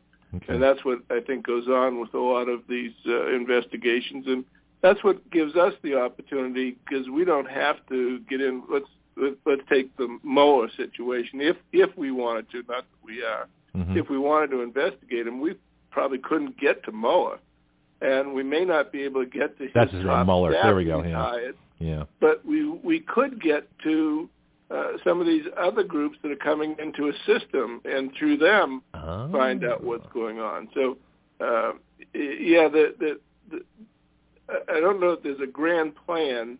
I think wherever a weakness is exposed, there's a mob scene rushes in to exploit it, and that's what gives us opportunities to go investigate. Yeah, Mueller, I think I was pronouncing it Mueller, but Mueller, that's an interesting thing. Well, Washington, if you want to know what's going on, you hang out in the bars and restaurants, particularly the bars, So, and the other place is golf courses. So if you become caddies, that's where you find out the good stuff. It's not done in the legislature. It's not done in the offices. It's certainly not done in the open. All this stuff is arranged ahead of time. I did a little internship in Washington and got some incredible insights. I want to talk a little bit about the Antifa group, the so-called anti-fascists who are behaving like fascists, and as I call them, from brown shirts to black shirts. or black hoods. These people are downright dangerous. They're throwing bricks. They're pepper spraying people. They're destroying property. I had the president of the Berkeley College Republicans on after the Milo speech, and so this is a serious group of people, and they don't realize that they're just like the brown shirts of Nazi Germany in the 30s. What do you think of this group? Well, I think several of us remember the. I think it was a World Trade Committee meeting up in Northwest, it was Oregon, Washington, a few years ago, and the riots in the streets. Oh, yeah. This is an outcrop of that, where you're getting, we believe, paid professional agitators who are well equipped with their black masks and outfits. Yeah, they are. They're organized. It's almost like an attack mob. It's almost like a little army there. Yeah, and they're free to travel around the country to create these disturbances. So somebody's paying their travel and their lodging and their stipend, and they seem to be the same faces. We've discovered by accident several of the people we found in the Disrupt J20, those planning to disrupt the Trump inauguration. We found them throughout the country in new Antifa organizations. So it's the same group of instigators that are putting together these activities in various cities that have sort of modeled on the old protest up in the Northwest at the trade meeting there. I remember that. It was the what was it called? Wall Street something or other, or the 99% or whoever they were. Yeah, I don't recall the name, but it's a spin-off from all of that. And they keep learning from every time they have one of these activities of how to do it better in the future. Some cities now are prohibiting these protesters from wearing their black masks. And, of course, once they have to expose their faces, they all disappear into the woodwork. Yeah, well, they're like cockroaches. That's kind of how it works out.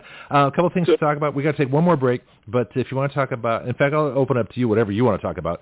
But I'm curious about, you've got teachers who are beating students and they're protected by their unions. You got that great scene you did where James O'Keefe dresses up as Osama bin Laden and crosses the border. Any of these things are fair game to talk about. And we'll be back in just a little bit. 8:49. My special guest here is Russell Verney, the executive director of Project Veritas. Feel free to call us too, 623-1330. If you want to join, help, contribute, anything like that, and we'll be right back.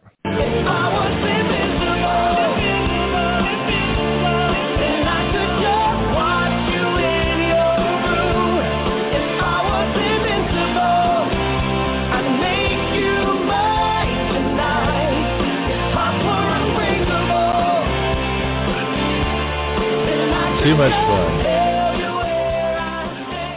All right. I need some like spy music or something like that. Anyway, so A-Dog, the world's greatest producer, always coming through with interesting stuff. I got one more question for you just before I totally open up to you, Russell. The Clinton uranium scandal. This is, I think, being covered up by this whole Russia election fraud thing. I'm curious, Clinton Foundation, are they coming back? Was this a money thing? Is the money still out there somewhere? Is this nuclear material going to end up on North Korean missile, weapons? Is anything thinking? What's your thinking on that whole scandal, and is it worth investigating? Well, I think it's certainly worth investigating. It's not something that we have been able to make a report on. Okay. We did look at the Clinton Foundation a year and a half ago, and tried to penetrate it, but got shut down before we were able to put together a newsworthy story on it. I think there's plenty there for investigators, but those type of investigations require somebody with subpoena power. Okay. In order to get to the bottom of that sort of thing, you lose lips. It might get you an indication of the problem there, but the proof of the matter is going to require subpoena power. Okay. So what investigations or what things do you that we haven't talked about that you think we should cover? Well, I think James O'Keefe, the president of Project Veritas, and again, people, if they have tips or if they want to make donations or check out any of our reports, it's www.projectveritas.com. That's our main site, projectveritas.com. Some of the more political ones, like the Democracy Partners, are on ProjectVeritasAction.com. But James, I think, kicked off this year saying that one of the things we're going to investigate is the mainstream media. There you go. We hear about fake news and out there. Wouldn't it be interesting to be able to sit in the editorial board meeting every day of the New York Times, the Washington Post, the Los Angeles Times, the CNN, MSNBC, Fox News, just sit in the editorial meeting every day that decides what the stories are that are going to be covered and why. That would be phenomenal information, I think. I think it'd be fascinating, and I'd love to get that report, the fake news report, because I want to start doing news videos. I'm looking for a little news crew to put together. I tried making some blatantly conservative newscasts before, but if I could broadcast on YouTube the fake news before the fake news comes out, wouldn't that be fun? We got to talk. Wouldn't it be? Yeah. So I'll give you my contact information. I'll let you know when the videos are being produced. But yeah, I don't see any reason if that would be a fascinating pipeline to get that out there, and I could broadcast it over conservative networks, and we'll go from there and say, here's the fake news, and then the media comes out with the fake news. We already beat them to it because you got people on their editorial boards. Oh, we got to talk, Russell. We definitely have to talk. Yeah. So. We've got dozens of investigations underway, and of course I don't want to alert any of these organizations, groups, individuals, or about past investigations. Looking, but James made a very public statement that the media was going to be a target this year. So cool. I feel comfortable releasing that information. Yeah, and let's talk about some of your past successes. How secure is the border now compared to when James O'Keefe dressed up as Osama bin Laden? You should go over that story. That's a classic. James went down to the Rio Grande River, the border between Texas and Mexico, and went to sort of an isolated area that was just a few miles from Highway 10, which crosses the country. I think it goes through your area down there too, Interstate 10. Yep. And he showed how easy it is just to walk across the Rio Grande. But if you didn't like to get your feet wet, there's an old iron little walking path across the river, above the river. It's only 2 feet wide or so. But you can walk across the river on this iron bridge if you want. And then there was a wall that he showed that had been built there, and he's standing there with the sheriff. And the wall stretches from here, and they pan from one end, and they pan about 30 feet, and it goes all the way to here. It just ends. And there's nothing after it. Wow, we're just about out of time, unfortunately, but yeah. The thing, if just in the last closing seconds here, I want to let you know, if you can investigate sanctuary cities, I want to know where the money is. I want to know why these people are defying their own country and favoring illegal aliens above us here. And all I can do now with the time remaining is thank you for being on the show. Well, Greg, thank you for having me on. It's been an honor to visit with you, listeners. Well, thank you so much, and we'll get you back. And yeah, that's how it ended. It just ended. So when I got these from WBY, I was fortunate enough and I think smart enough, unfortunately, to get all these wonderful recordings so I can play them for you now, because they didn't have podcasts. Those shows weren't podcasts. I think they were in the later months when I was there, but certainly not in the beginning. So the only way you can hear these is the fact that I put them on my computer and now putting them on podcasts here for everybody to enjoy. So we're back to real time here. We're back to November 10th, I believe it is. Hang on, let me check my calendar. Yeah. And so let me play something for you and get right back to one more article. And then Juliet Ramos is going to join us in just a few minutes at the top of the hour. So we were sort of chatting a little bit during the time that I was playing the Project Veritas recording from back in 2017. I want to get them back. I really do. And in fact, I'm hoping to connect with them so that once they do an investigation, if corrective legislation is needed, then we would be the ones to write it, working with them directly. And then, of course, with their much larger operation, they could help lobby it. As they present things on national media, they can say, well, here's our investigation and here's the solution. So that's another place I want to go as we grow here at Action Radio. All these things are being worked on. It just takes time. Anyway, be right back. Joe Biden's dark winter. No freedom, no liberty, no guns, no representation, no oil, no coal, no nuclear power, no Space Force, no Constitution, no family gatherings, no vacations, just taxes, work, misery, masks, lockdowns, and ever more government. This is what will happen if you let Marxists steal the election. This has been a public service announcement of Action Radio, reminding you it's time to get off your butt and save your country. See the fun we have here? This is such a good time. All right, I'm going to play one more of my things here because these are just way too much fun.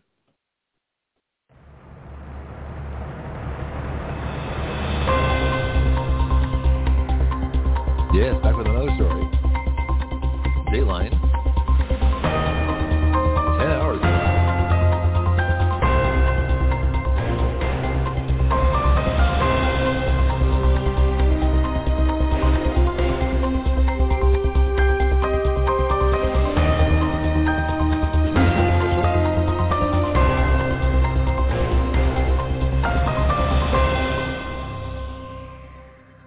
Yeah, I'm going to see if my voice is coming over them because I might do little spiels on top of this. I got another story. This one just came out 10 hours ago from Emerald Robinson. Emerald Robinson's The Right Way. You'll find it on Substack. And she says, Fox News leads the uniparty push for DeSantis over Trump. There was something that happened. Everybody's recording or everybody's replaying DeSantis' speech from election night. And if you listen, depending on which part of the speech they replay, there's a section where people are shouting, 2 more years, 2 more years. Excuse me. I'm thinking, well, why would they do that? Well, because the 2024 election, right? I mean, I see what's going on here. So DeSantis is smiling because he fully intends to be governor for 4 years. In fact, if he's smart, that's what he would do. And so that would put him at 2026, and then he can run in 2028. So he'd be governor for 2 more years. That'd be 2 full terms. That'd be perfect. And then he'd have 2 years to really get his organization together and campaign for 2028. And that'd be perfect. That'd be the smart move to make. But they don't want Trump. And the Republican Party especially does not want Trump because the Republican Party does not want to be America first. They want to be business as usual. They want to be the party of corruption. Of Chinese communism, of benefits and perks, the party of the loyal opposition without any opposition to the Democrats. That's what they want to be, and it's evidenced by everything they do. And so the new push now is to sabotage Trump's campaign with Ron DeSantis. Now, it was really funny. Trump kind of let it slip. Did he let it slip, or was this kind of strategic? Where he says there's Governor Ron DeSanctimonious. I heard that in the rally. I said, did he really say that? Apparently he really did. Anyway, so Emerald says, if you're watching Fox News today, the conservative news network, it's conservative in quotes, the conservative news network that's owned and operated by Australian liberals, then you know that Ron DeSantis is being touted as the big victor in yesterday's midterm elections, while Donald Trump is the big loser. That's odd because Donald Trump is the most popular politician in living memory and the obvious leader of the Republican Party and also the clear favorite in the 2024 election. I tend to agree, which is why I want Action Radio directly working with the Trump 2024 campaign. Okay, he hasn't announced yet, but we know it's coming. Okay, so this is the worst secret ever kept or ever tried to be portrayed. Is Trump running? Of course he's running. So the only question is not whether he's running, is when he's going to announce that he's running, because we all know he's running. All right. Anyway, besides, let me get back to the article. She says one more thing. Trump was not on the ballot in the 2022 midterms either. Do you think mere logic would stop a rhino, that's R-A-N-O, that's chop shop like Fox News? And you know what we call rhinos? I don't use the term rhino anymore. I call them transgender Democrats because obviously they're in transition, right? She says, do you think mere logic would stop a rhino chop shop like Fox News, the home of Chris Wallace and Shep Smith and Caitlyn Jenner and many other Democrats in drag? Like I said, transgender Democrats. She's kind of along the same lines. She says Mitch McConnell, for example, was not to blame for pulling money from Blake Masters in the Arizona Senate race. Yes, he is. And for being the most unpopular GOP leader in the history of the Senate. Yes, he is. Kevin McCarthy was not to blame for doing absolutely nothing in the last 2 years, except for sleepovers with disgraced pollster Frank Luntz. Ronna McDaniel was not to blame, even though the RNC chief failed to have any election lawyers in place to contest the 2020 election rigging. According to Bush speechwriter Mark Thiessen, or is that Thiessen? Let's call him Mark Thiessen. According to speechwriter Bush speechwriter. Well, Bush is part of the globalists anyway. Bush, Obama, Clinton, Bush and Bush, Hillary Clinton, Bill Clinton. They're all the establishment dynasty families. All right. Anyway, she says, according to Bush speechwriter Mark Thiessen, the blame rested with, quote, radical candidates who, quote, put the Republican Party in a terrible position and who were chosen by Donald Trump. Well, actually, the truth is the only people chosen by Donald Trump, the people chosen by Donald Trump are the popular ones. The ones who are not popular are the ones who are part of the Republican Party establishment, and it's the establishment that put the party in a terrible position and keep them in a terrible position because they're constantly at war with Americans and America first. That's the party. That's the party they should be going for, but they don't. So back to the article. She says, where was the future of the GOP to be found? Thiessen named DeWine, Abbott, and Kemp as politicians who were the path to the future. Yeah, right back to the past, right? This explains why nobody listens to Thiessen anymore. Thiessen even said the quiet part out loud. The big winner tonight is Ron DeSantis. He is just as much of a counter-puncher as Donald Trump. He's got a reform agenda, and when he managed that crisis with the hurricane, people look at that and said he is also a leader who can lead in a time of crisis. Well, so can Donald Trump. Actually, Donald Trump is a leader who can avoid crisis. Brandon is a person that can't seem to get out of the way of crisis. In fact, inspires crisis. Everything he does is a crisis. Every decision, every executive order that he signs, everything he's handed to do by Barack Obama, who's running the country right now, it makes for a crisis. But that's what Obama wants. That's how this is supposed to work. Anyway, he says the rush to crown DeSantis and push him into the ring with Trump was not a solely Fox News operation. It was a corporate media operation across the board. Biden voter Meghan McCain joined her fellow, I can't say this, libs, S-word libs at Politico, CNBC, New York Times, Washington Post, MSNBC, and The Atlantic to announce the end of Trump's influence on the Republican Party in favor of Ron DeSantis, too. And we have a bunch of headlines here. It's true. It's absolutely true. It's really kind of fascinating. But, so I was wondering why, the extra push for Ron DeSantis. But as far as I'm concerned, now Ron DeSantis is no dummy. He knows very well. When he heard that chant, 2 more years, he's laughing because he knows he can't do it. He would be stupid. It'd be the height of idiocy. Plus, I think Ron DeSantis and Donald Trump are friends, even though they, are going to get after each other politically. But they're going to work together. They're going to do just fine. I don't expect Ron DeSantis to be vice president either. He wants to be president. He should be president. He needs to serve out his term from 2022 through 2026, and then spend between 2026 and 2028 running for president to be the successor to Donald Trump, and then have 8 more years of a wonderful. So that would give us 12 years of decent American first leadership. And of course, after that, who knows? That's a long way down the road. So we'll see. Besides, I'll be older then. Hopefully, Action Radio will be such a strong thing. Maybe I can retire from it. Who knows? We'll see. Anyway. So I got one more article before Juliet gets here. She'll be calling in probably any time. This is from News with Views, where reality shatters illusion. And so it's from Kelly Nelson, November 10th. So this would have been yesterday. And she said, I skipped the beginning, but she's talking about, you really expected a red wave? I expected a little bit. I got less than I expected. We got a ripple. We got barely a little bit of a wave, but this should have been, this should have been much more massive. But, of course, that's what vote fraud is all about, right? So the Republican geldings are not going to stop vote fraud, just enough to get the majority, but they're still going to be controlled by the Democrats. That's how this is going to work out. So Congressman Jim Jordan, Republican of Ohio, said, and this is from the article, I'm hopeful in about 8.5 months there's going to be a big change on Election Day. Then back to her. Well, Jim, you and a whole lot of other Republican and right-wing pundits said much the same thing, but all of you were ignoring the 2018 and 2020 election. Don't you remember, Jim? In 2018, so many Republicans went to bed election eve believing they had won, only to wake up to recounts and eventual losses. In the end, the Democrats took the House. And took the House is right. Well, I've talked about this for years. Talked about back at WBY when it happened in 2018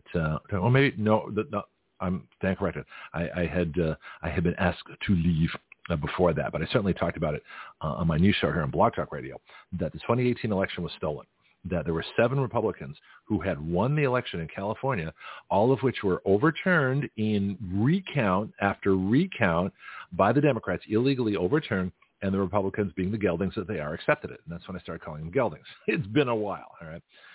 Maybe I didn't. I'm not sure when I got the term. Anyway, it doesn't matter. Point is, The geldings, that was a gelding action, okay, to let the Democrats steal the House from the Republicans when they had won it back in 2018. And they did. They let them do it, okay? 2020, they stole the presidency. And the geldings let them do that too. Okay, so it says, so the Democrats took the House. It was 7 California seats. And interesting, it was all California. You know, Democrat territory, vote fraud territory. So that's what happened. So the problem is not the Democrats tried to steal. The problem is the Republicans let them do it. Then the next part of this is, it says, thanks to the failure of the Republican Party to do anything about the 2018 and 2020 vote fraud, the red wave most pundits forecast was not forthcoming. Those of us who look at reality and tell the truth to the people knew it was highly unlikely the Stalinist Democrats would relinquish their control. And yes, it was time to pray, fine to pray, but one also needs to work to stop the criminal theft. Name me one Republican who has done anything to stop the gigantic fraud in America's elections. This is very true. She says the Supreme Court refused to hear any 2020 general election cases involving voter fraud. I've been over that a bunch of times. On December 11th, 2021, the Supreme Court denied a text effort that would have eventually nullified the presidential elections in Pennsylvania, Michigan, Georgia, and Wisconsin. 17 other states joined in the suit brought by Texas Attorney General Ken Paxton. Justices Thomas Alito and Gorsuch dissented. So in other words, 3 Supreme Court justices did the right thing. They dissented. Would that be 6 of them? And that would include the three stooges that Trump appointed, plus the Chief Justice. I've forgotten his name. You know, smiley face guy, and the 4 conservatives. You know, so you had that was the group that overturned it. So you had the liberals, you had the Chief Justice, and you had the 3 stooges. Oh no, Gorsuch wasn't. Gorsuch was one of the Trump appointees. All right, let me just start again. I'm getting a little confused here. So Justices Thomas, Alito, and Gorsuch, that's 3 of the 9, were the ones who said, no, this is wrong. You know, you can't, they have to take up the case. And the other justices, who would be the Chief Justice, that would be, what's his name? Pretty boy. I've forgotten his name now. Anyway, because he doesn't count. And the liberals, the 3 liberals in that time. And I think that would have been Kavanaugh and Amy Coney Barrett. Said, nope, we're not going to hear the case. We're not going to hear the case of vote fraud. Nope. I hear nothing. It's like Sergeant Schultz. Remember Hogan's Heroes? I hear nothing. I see nothing. You know, when they didn't want to hear about corruption, they just, closed their ears and eyes, and that's how that works. Back to the article. On February 22nd, the Supreme Court rejected 3 GOP elections-related lawsuits regarding the state of Pennsylvania. The same 3 justices dissented, of course, because they're the only ones that know what's going on, right? The fact that states did not follow their own state legislatively set laws is the issue millions of people still are not happy with. Yeah, me included. The Roberts-led, that's right, what's his name? Roberts, Justice Roberts, I forgot his first name, led Supreme Court has declined to hear any of the cases brought challenging the procedures of how the election was conducted. So the Supreme Court is effectively useless. Justice Roberts, the Chief Justice, has refused to hear any cases regarding election fraud from 2020. Well, that's insane. You can't do that. So they are part of the fraud. They are part of the conspiracy. They are part of the coup. They are part of the problem. They are effectively useless in terms of doing their job. So the only justices that I have any faith in at all are Justice Clarence Thomas and Sam Alito, and occasionally Neil Gorsuch, whose mother was Ann Gorsuch, I think, head of the EPA. I think that's the Gorsuch family. It's not a common name, so I'm pretty sure those folks, that's the connection. But as far as the others, Kavanaugh, Barrett, and then Mitch McConnell, who's the head? Roberts, Justice Roberts, the Chief Justice, and then, of course, the liberals at the time. That would have been, I forgot who they are. But anyway, the liberals at the time, that would have been a whole different situation. Anyway, it looks like I've got Julia on the line here. Let me just double check here. Yes, I do. Okay, good. So let's take her call. And let's find out what's going on. So a little change pace here, a little fun. Maybe I should play a theme here. Let me get something to our change of news. And now we switch gears here at Action Radio.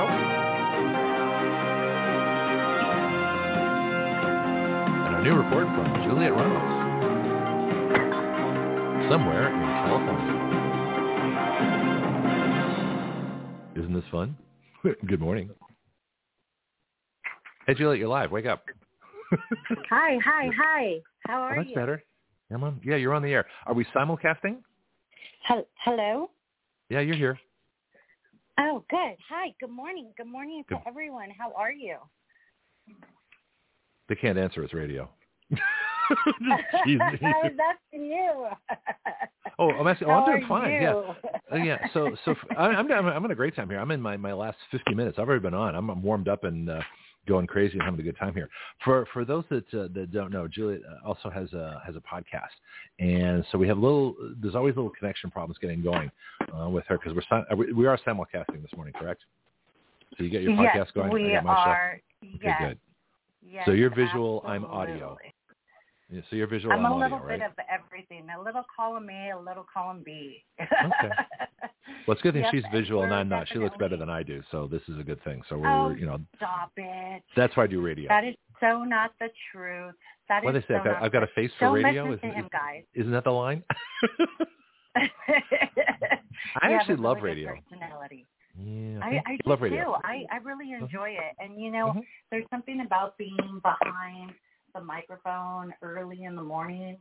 And it's how would I say it? It's false advertisement, at least in the morning for me. Oh, false advertising? Oh, okay. I think I know what you mean. You may or may not want to explain it. I'll leave that to you. But the reason I love it's just because I don't look as good as, Oh, okay. I didn't wake up like this. So there's the radio Juliet Ramos, and then there's the TV, the video Juliet Ramos. Yeah. See, I'm pretty much the same. It's kind of funny, but I love radio because I can wear old T-shirts. I can be kind of my normal self and have just stuff all over the place. I don't have to prepare the my little room studio here for visual, and I don't have to worry about lighting. I just talk. And there's something about radio, though. It goes directly into your brain. And I think there's the video. Everybody wants video, but you lose something in video. You lose a certain perception. Well, because people, you've got so much space in your brain to take in information. And they say 60% or so comes in through your vision. So if you got 60% of your vision, but the real information is not coming from your vision, it's coming from your hearing. So if you have vision, 60%, you've only got 40% left for hearing and the other senses. Well, you don't really, unless you touch your radio, or your computer, when that's not going to really help you. So the taste and smell, they're not going to help too much. So it's basically visual. It's eyesight and hearing. And so you're making noise back there. Are you making breakfast? Sound in the background. No, yes, I was actually playing with my levels. Thank you very much. Okay, no. The problem is if I was playing with your levels, I'm not going to play with your levels. That's your department. So we're just friends here. Well, let me go ahead and introduce you to my audience, if you don't mind. I don't mind. Okay, so 5, 4, 3, 2, and 1. Hey, what's up, guys? This is Juliet, and you're listening and watching to Broken Girl Unchained podcast. And this lovely, beautiful morning, I have my lovely and talented and amazing friend and guest, Mr. Greg from Make Your Own Laws. Sorry, I get really excited. So if I mispronounced anything, I'm sorry. I'm just really excited to have you on my show. I'm still back at being lovely. Yeah. I've been described as a lot of things. That's not one of them. Oh, come on. Yes, the lovely and talented Greg Penglis. Yeah, that's funny. And you know what? Please forgive me because I always mispronounce your last name. And my fiance is like, hey, it's Penglis. Is it Penglis or Penglis? No, Penglis. Penglis. That's what everybody mispronounces it. Everybody misspells it. It's only 7 letters. Penglis. My life would have been so much easier if I had to name Smith. It just really would have. But then it would have been Ramos. Ramos that's pretty common too. Yeah, Penglis no. But if you're in Adelaide, South Australia, there's 500,000 Penglises running around. Or if you're in Greece, that's where the other. So Greece and Australia is where most of the Penglises are. They're not here in the United States. There you go. Certainly not in Florida. But this is funny. I'm still back at the lovely and talented part. That cracked me up. Oh my God! No, well, you're very highly educated, and okay. So to give the Where Art Thou, Juliet report, it includes Falcon, the movie, the film. I am so excited to have you on board, and I heard you've been working one-on-one with the director, the amazing Mario Prado, and he is very, very talented, smart man, and we're coming out with a film. Well, he's coming out. He actually invited me as well as you to join Waking Up the People. And it's an imaginary film, and it's a tale, and it's in regards to our government. And why don't you go ahead and take it from there, Mr. Greg? Well, I'm always cautious about talking about this because I'm never sure how much I can say. So when I send out information, it's the very public information. So it's historical, constitutional. It's kind of a thriller. It's a little bit of everything. It's a story, and it's a very interesting story. I really. Just for the sake of that, I'd rather err on the side of caution. This is something that you should have Mario on. He should really be the one to talk about it. Just because I don't want to give away anything, but it's going to be a fascinating plot. Here's my part, though, is I get to be like a technical advisor, like I guess he called me a strategic partner or something like that. So I'm helping with the film, and I'm happy to help you with your part. And so that's my primary You're training me. You're duty going to be here. training me pretty soon. Mm-hmm. So Absolutely. that's going to be pretty intense because you're dealing with a lot of tough issues, a lot of real life tough topics.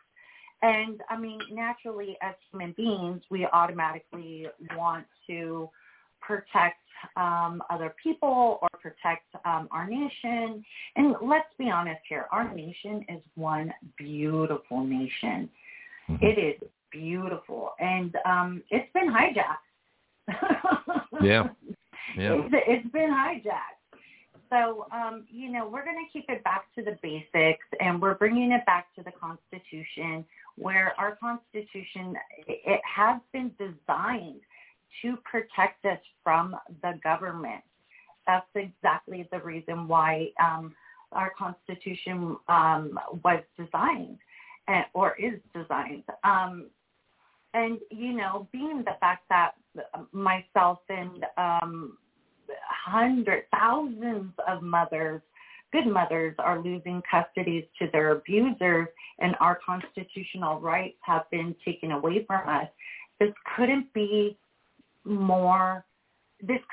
come at a better time, especially during the elections, especially, where this huge shift is going to change. And it's all about we the people. And I can't express that enough that, if anybody can make change happen, it is us. It is us, the people. And, using our voice and, voting and, peaceful protesting. When you do feel very strong and adamant and passionate about something, definitely, gather as many people as you can and preach for something that really means dear to your heart, where you would like to see change. That's the only way we're going to see change, people. Well, you have to make change. There's too much against it. I do have the public brochure. I can give you something of the Falcon from this. So I'm not betraying any of the confidences. The film, and you have a picture of the Constitution, and it has the Falcon. It says, "What if 5 of our forefathers realized that any system is corruptible, and these 5 of them in secret created a document that, if corruption were to come about, the Falcon Act would be activated, a fail-safe document to protect the very Constitution they signed just hours ago." I'm going to stop there, but that's kind of just an idea that this is a fascinating film. It's political, it's constitutional, it's educational, and it's venturous. I can't wait to see how this all turns out because I don't know the story yet. All I know is that my part in it is to help you with your part, and then we just kind of go from there. It's going to be one difficult. Oh yeah. Because I'm very passionate about some of these topics, and I just hope, and I hope and pray that I deliver, and we get our message out, and it all comes back to using your voice, using the tools that we have to push these laws to legislators. So I'm definitely feel very, very gifted and blessed to be a part of this project. And I cannot emphasize enough how important this project is. And not only that, I mean, it has nothing to do with any of, the political stem. Does that make sense? Like, it really doesn't have nothing to do with real life stuff aside from the Constitution. Yeah, well, it's the concept. Again, I'm always going to be cautious what I can talk about, but the concept is fascinating, and this is definitely an adventure film. It's like it's part spy film. It's part sort of reminds me of National Treasure a little bit, but it's a story. I mean, could this be real? I don't know. That's part of the fun of this. To take all these things into account, because we have a fascinating history in this country. We have some amazing things that have gone on, and we have. Do you know how people are always worried about secret societies like the Masons or any of the groups out there? They think, or the Illuminati and things like that. So there's this fine line between reality and conspiracy, and I'm not sure what that line is, but if this film seems like it's going to be sort of delving into these different areas, and I think it's going to be one big adventure. Plus, I love being in it. But the things that you can do in movies that you can't do, like documentaries, for example. Documentaries can be rather dry and boring sometimes, or they can be incredibly exciting. But most times, a documentary can't capture the imagination, the attention, as much as a movie and a story can. Are you making breakfast again? It sounds like ice in a glass. No, I'm looking for my cord. Oh, okay. I'm trying to do it very, very quietly so I don't get in trouble. I can hear it. See, I can't tell what you're doing on video. So Julia's on video. I'm on audio, which is we talked about that a little bit earlier. I still like audio though because it goes directly to your brain. This is where imagination takes over. That's why things like the War of the Worlds, the Orson Welles piece that they did. When they actually said this is the Mercury Theater, with War of the Worlds, with an invasion. So they took Jules Verne's War of the Worlds novel and they created a real life scenario. And people actually thought that the Martians were landing. It was a fascinating thing. If you want to study the power of radio, look into the Orson Welles broadcast. Maybe I should get a recording of it. Maybe I can play it on the air sometime. That'd be fun. Just play some of the old radio things. But this is, yeah. Go ahead. I'm sorry. Yeah. No. I was listening to you. I was just agreeing with you that it would be, fascinating to definitely, see different points of views and different, history. Bring it back to the basics. Let's really, really bring it back to the basics. The basics for the country is the Constitution, and this is going to be fascinating because there's so much, you look at what's going on today. I mean, this film could not be better timed. You've got the left that wants to subvert, destroy the Constitution. They want to basically erase the memory that we even have one. It is a fascinating thing the way this is all going. To me. It is, because you've got two competing views. I've always looked at history in terms of freedom and control. So the government wants to control. Right, and the people want freedom, and I've even written articles and papers and things like that on this. In fact, I wrote a California Constitution voter initiative talking about open carry, concealed carry, things like that.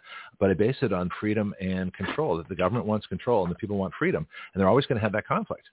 And so this goes directly to the Constitution, which is a controlled document of government written by we the people through the states. And so, but the government wants more power. So you look at what's happening now. Just all the stuff I've been over on the show today, is basically a power struggle. Of what they want to do to us. The title of the show today, "The Great American Vote Fraud and Cheating Report." So we've been talking about Democrat vote fraud and cheating, mostly through this whole thing, and Republican compliance with it. So it takes two to do this. It wouldn't work unless both parties were actively engaged in it. And so that's quite interesting as to how that works. Yeah. Anyway, so back to you. What kind of feedback have you been getting? In terms of what? In regards to the Belkin, I mean, have you spoken about it often? I don't talk a whole lot about it. Again, I'm very cautious. I mean, I've been talking to Mario, obviously the producer and director of this a whole bunch, but I'm very, very careful because, you know, he knows everything and he's the one who's basically putting this together. So I don't want to release too much, but this is the first time I've ever been involved with a movie production. So I feel honored to be a part of it. This to me is fascinating. And so it's incredible to be able to do this. And so I'm happy, you know, and if I can offer any technical assistance to help you with your part. See, and I think it's interesting that you know, first of all, how you came, I mean, look how this came about. You know, you have two friends that had, victims of family court. They introduced you to me. We got to talking. I found out that you do podcasts and you're in the movies. And then you introduced me to the film that you're working on and then meet the producer. And all of a sudden I'm involved as an advisor, probably because I have a unique, you know, perspective, having created the first radio citizen legislature. So that puts me in a position of being able to offer some unique expertise. Nobody else has done this. This is brand new. We are cutting edge. We are the future today. And that's kind of fun. Well, let me tell you, Greg, before I introduced you over to Mario, I actually, I want to be careful with my words because I don't want to hurt anyone. Okay. I work with a legal team, and you know, these individuals have had cases in the Supreme Court, and they've won. And they've been training me on certain aspects of family court and contract law and all this other good stuff that because I'm choosing to go pro per. And you should explain what that means. What's pro per? That is being you're being self-represented. You're a self-represented litigant. Mm-hmm. So and I mean, I've been learning the background of law, and I've been learning all those little, because words mean everything, right? Mm-hmm. In law, everything, like you or interest, the best interest of the child, or in law, you means you are a lamb to be slaughtered. You are a slave. So it's like all these little things. I'm like, holy crap. So as soon as, in all due respect, I love, there are some attorneys that I do respect. I'm just like, holy crap. Like, they don't tell you any of this, you know, while you're How about that?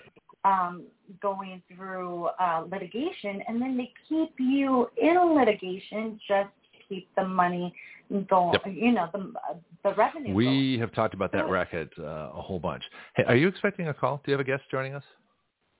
Me? Yeah. Because I have another call on the line. Okay. Tell you what I need to do, because I now had to calls because of an incident we had a little while back here. I need to play something for about a minute to talk to the caller.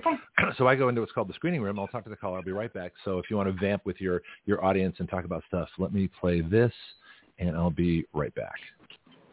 Beautiful. This is Greg Penglis for Strike Force, your source for pure energy. Strike Force is a concentrated energy drink that turns a half liter of your favorite beverage into an energy drink. You make your energy drink yourself. Action Radio is an affiliate of Strike Force, so our listeners get a 20% discount. All you do is add our code WYL to the discount code window at checkout. WYL comes from our website, Write Your Laws. So you can get your energy drink, a 20% discount, and help Action Radio change the relationship of we the people to our government. Not bad. Strike Force is at strikeforceenergy.com. That's strikeforceenergy.com. Start your engines. Isn't this fun? All right, so and I've got Pastor Don Green Jr., I hope I got your name right, who's going to be joining us for a little bit here, and we've got Juliet Ramos on the line. I can't believe I messed your name up. This is terrible. Juliet Ramos on the line. So Pastor Don, just listen for a bit, catch up, and we'll get you, if you have some comments for us, feel free. Pastor Don calls in periodically, and he always has issues and things to do, but because I got a guest, who's also a reporter, then we'll sort of have him, like I say, join the conversation when you feel like it. Juliet, back to you. So where were we? I was just, Start again. I was piggyback off of what you were talking about. Oh, okay. Well, let's I was still trying to look for my cord. Was that what's going on? See, this is the thing about radio. People don't realize that we have all these things that we're doing at the same time. So I'm like screening calls. We're going to have a producer soon. I mean, I'm talking to some folks to be able to do that. So I don't have to leave the show and come back. And then that's kind of cool. But I now have all these extra things I can play. See, so let's go to I go don't ahead. have Juliet. that luxury. I used to have that luxury when I was actually hosting my shows. Mikael, I call him Mikael. His name is Mike. He is our co-host on Broken Girl Unchained, and he, as well as our editor and our engineer. But since I've been doing these early morning shows with you, I'm on my own, and I'm like, I'm not as savvy as I thought I was. Well, that's okay. Hey, listen, that's the thing about radio. So I've got a bunch of buttons. I've got sound effects. I've got reports. I've got themes that I play for different people. Fortunately, I took a radio production course before I started doing this because I thought before I became a talk show host, it was great. No, it was a really smart thing to do. Ohlone College, Fremont, California. Let's give them a plug. They taught me how to do radio production. Yeah. Because I was on KOHL. I was a college DJ with a deep voice. It was really funny. No way. Oh, yeah. No, I was college DJ. I was introducing. Go ahead. No. I'm sorry. I grew up, well, not that I grew up, but I went to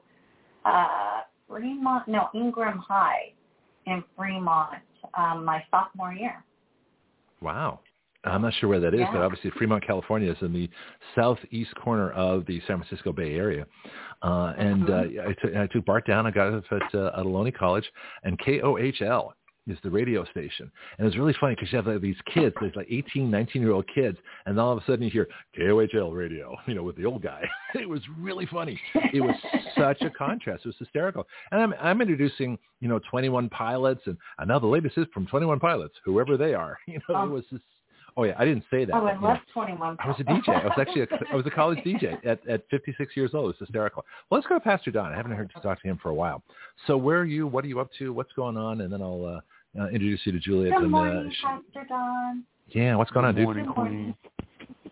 I'm moving around the city. I'm in Mesa, Arizona. I'm just traveling, and I have to follow up. A lot of times we go on these radio shows, and we like, bam. And sometimes abrupt advertising don't work. So I'm just following up. I was calling, checking in. I heard some of the commentary earlier. I support what you do. I like what you do, and I've seen a lot of traffic here. So I was just calling to see what's going on.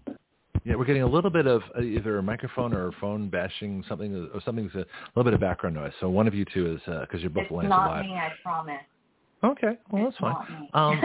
Well, let's go back to Pastor Don. You're in Arizona. Arizona is like a hotbed of electioneering. You got Maricopa County. You've got, which is vote frauding yet again. Maricopa County is like the screw up county of the country. So what, do you have any, can you give us like an Arizona report? What's going on there right now? Yeah, man, it's really a shame that they're going on this negative campaign, running these ads, and they run them all day long. I mean, what kind of ads? At 3 o'clock in the morning. I mean, we don't see them out here. It's about it's a lot of quiet as kept issues. I'm not going to expose it here on Action Radio, but it's bad. It's really bad. And there's not much you can't talk about here. As long as you don't swear, advocate violence, or give out public officials, names, phone numbers, and addresses, you can pretty much say anything you want. As long as you're civil, I don't really care. I don't mind if you be controversial. I'll say this. Yeah, I'm on the ground, and I see it happening, and I know it's not right. And there's no way I can air it out positively, so I'd rather just not say anything about that at all. Okay, well, then I will. There's a lot of vote fraud in Arizona. You can be controversial on this show as long as, and you can disagree with me too. We have people doing that all the time. I encourage that. So exactly. So that's not a problem. But it seems to me that we cannot have an honest government if we can't have honest elections. If you have vote fraud, even if you suspect vote fraud, and there's no reason to have dishonest elections.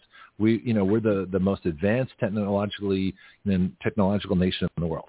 And yet the funny thing is you actually have to low tech to make honest elections, paper ballots. And how long have we had paper? Since the Chinese 7,000 years ago, all right? Since they first, pulled papyrus out and started writing on it. So paper's old technology. Ink, the first dyes, the first clays and, pigments and indigos that made ink way back, 7,000 years ago. So writing's an old art. There's no reason why we can't have paper ballots and have them looked at visually. And you have 3 counters, and they make sure their results agree. You don't transmit things over the internet. You don't transmit anything. You don't have data. You don't have manipulation. You don't have all the different things that go into the vote fraud today, so that we can actually trust our elections. And especially the Democrats that feel that they have to cheat to win. It's not. Change your platform. Be honest about it. Stop trying to make us a communist nation subservient to the world government, and you'll win more elections, idiots. Right. You were thinking it. No, I was thinking it. You just said it. I tend to do that. But don't be shy. I mean, you can be and like I say, feel free to be controversial, because that's one of our biggest problems. Everybody's like, oh no, I got to be politically correct. I can't say that the Democrats are communists. I can't say that the transgender is not a real thing. It's just it's people that have personal issues. You can't say that. We can. I just said it. First of all, go ahead. I have a lot to say about the whole, and I am not homophobic at all. I don't care what anybody says. You don't have to do disclaimers either. You don't have to do disclaimers on the show either. I know, but feel it free. Just makes me feel better just knowing that I know who I am. I know what I stand for. I know my beliefs. However, I do not believe that they should be bringing drag queens to an elementary school. Mm-hmm. See, now you wouldn't even have to say that 10 years ago, because people would look at you want to bring drag queens to an elementary school? Are you freaking nuts? Right. Right. But now it's an issue. Now it's like, well, you can't say that because now you might be homophobic. Well, how does that have to do with anything? No, I'm definitely not. I know you're not. But what I'm saying is, but that's the argument, that you can't say that because someone might judge you. Don, we're still getting some background from your line. You're still getting a little bit of like a thumping noise or a wind noise or something like that. So I don't know if you're outside, if you're flying an open cockpit biplane right now or something, but it's getting a little bit of noise. It might help if you put it on mute on his end. Well, but I want to make sure that he can speak too. So I'm trying to see if you can correct it on your end. If not, what you want to do is mute yourself unless you're talking. That's the other way around it. Okay, go ahead. I'm here. Okay, good. Well, that sounds better. Perfect. So what do you think? Yeah. Don? Much better. I've seen a lot of things. I've seen a bus driver who's a man at 7 o'clock, and at 9 o'clock he turns in Uncle King turns into Auntie Kendra. So really? Yes. To each his own. Man by day, woman by night. That's this is like a country western song. Listen, that's like for real. I never question anybody's erotic. I never, as long as you're not dressing up as babies or anything like that, like I'm very open-minded. I'm like, that wouldn't work for me, but whatever. But, I mean, to tell you the truth, children are supposed to be pure, okay? Let's keep them pure as long as possible. And we were not designed to be with the same sex. I mean, call me traditional, call me whatever you want. Definitely not homophobic. But what I'm saying is, as at a very young age, we need to keep our children as pure and innocent as possible. We should not be, diluting their thought process as far as who we should meet with or who should we marry, and if that's something that's natural that happens to someone, I support anyone's happiness. I support anyone's love, and I'm no one to say who you should love, who you should not love. However, I do believe, and I'm a firm believer of keeping our children as pure and innocent as possible for as long as possible. Let me disagree with you a little bit here, and I'll tell you where I disagree and where I don't. I think that if you present information to kids, but you don't try to coerce kids into a certain belief. So in other words, and I lived in Australia when I was young, and at 9 years old, we talked about World War II. We knew about the Holocaust at 9 years old. Now, did people try to convince us that was a good thing, or no? I mean, we made our own judgments. In the same way, too, if someone wants to, as part of sex education, people say that people of the same sex are now getting married, but you don't say that's one thing to expose kids to the information, but you don't say, and anybody who doesn't believe in that is a homophobe. So now you're passing judgment. So now you're coercing the kids. So would it be fair to say that it's okay to present the information age appropriate, but not try to define how those kids should think about the information you're presenting? That seems to be the rational course for me. So, I mean, okay, may I ask like a quick question? No, that's a long question. We got 20 minutes. I'm trying to process that. So what would be your main motive then? Well, because kids are going to hear it anyway, and because kids are not as stupid as people think they are. I'm not saying that you said kids were stupid. That's probably a bad way to phrase it. But what I'm saying is that if we were talking about the Holocaust at 9 years old, if we were talking about World War II, because I lived in Australia, I mean, the Japanese were there in northern Australia. This is in the 60s, so 20 years previously, World War II was going on. When I was, and so we had all the parents of the kids that I went to school with in Australia, especially the English kids, they knew about war firsthand because they were in it. And so it was natural for us to talk about it. And so we talked about the various battles. We talked about the destruction. We talked about the Battle of Britain. We talked about the Japanese in northern Australia because it was very real. We weren't sheltered from that. But we also didn't have to see the pictures of what went on inside the death camps. And we were sheltered from that until, of course, the World at War special came out from Laurence Olivier. And we actually did see that. And it was like I was about 10 or 11 when that came out. So the point is kids can accept an amazing amount of information, but what you don't want to do is force a judgment upon them. That to me seems the logic, because I knew a lot of stuff at a very young age. Because I lived in 3 different countries, I got exposed to different things, and it was very interesting to see the differences. And I'll tell you the difference between Australia. We had no concept of race in Australia. We had Aborigines, we had Asians, we had Maoris from New Zealand, we had all kinds of different folks. We had Indians from India, and it was quite a different group. But the concept of race, of good race, bad race, prejudice was never really put upon us. So we had no prejudice because race wasn't a thing. It wasn't until I got to the United States that it became such a big deal, and as all of a sudden I was known as a white person. I've never been known as a white person in my life. It never occurred to me. Yeah, I could see my skin color, but it never registered that was a thing. That it never registered that was anything significant, and either greater or lesser than anybody else's skin color. It didn't matter. But in the United States, it meant everything. So it's one thing to teach about different people around the world. It's another thing to start putting value judgments. But the history of this country doesn't let you do that. So in other words, how do you give information without forcing judgment from kids? I think that's really the key when it comes to education. Looks like Pastor Don has left us, so I guess he had a phone connection or some issue there. But hopefully he'll call back. Aww. Yeah, it's okay. Well, he's interesting. He calls in from different places, different times, and it's just you never know. It's kind of surprising. He always calls in from a different number, so maybe I should. It's kind of curious. Donnie, you keep getting Don, you can keep your phone number. Anyway, but how do you see that? I actually appreciate a different, a different point of view. I appreciate. I'm very open-minded and I'm very open-hearted, even though I may not. I mean, come on, let's face it. We don't all have to agree with everything. We can have a healthy not on my show. we have people disagreeing all the time, but it's always civil. And see, just because I disagree on an issue with you does not mean I find you disagreeable. That's the difference. Right. Yeah. Right. I just like it. I have a 10-year-old. Yeah, I have a 10-year-old, and it's just like, her sister is with a transgender. We've been very, very open about it, and and when I was told, because this is my stepdaughter that I've raised since she was 2 years old, I immediately was like, oh my God, like I went in shutdown mode because I'm very traditional. And I was like, oh, my God, I'm not going to see her have a baby. I'm not going to see her get married. I'm not going to, all of these things started racing through my head because it just took me by surprise.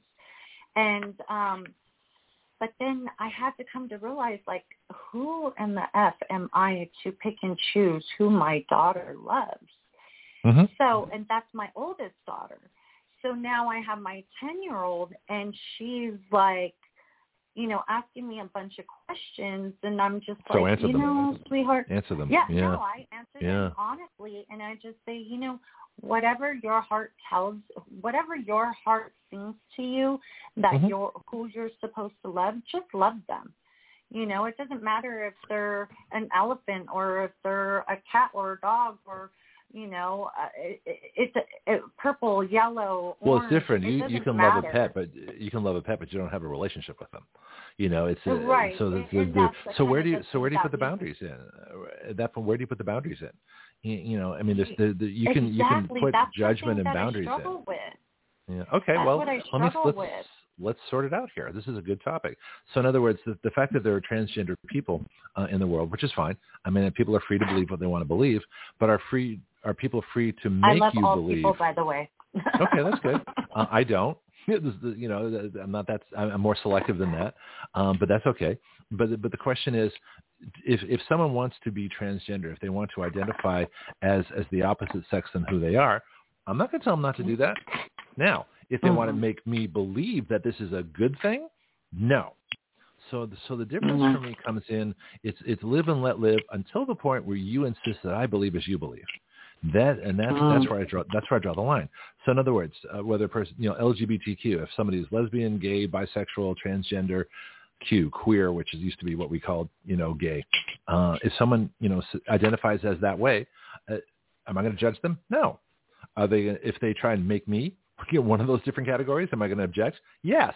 I'm a straight guy.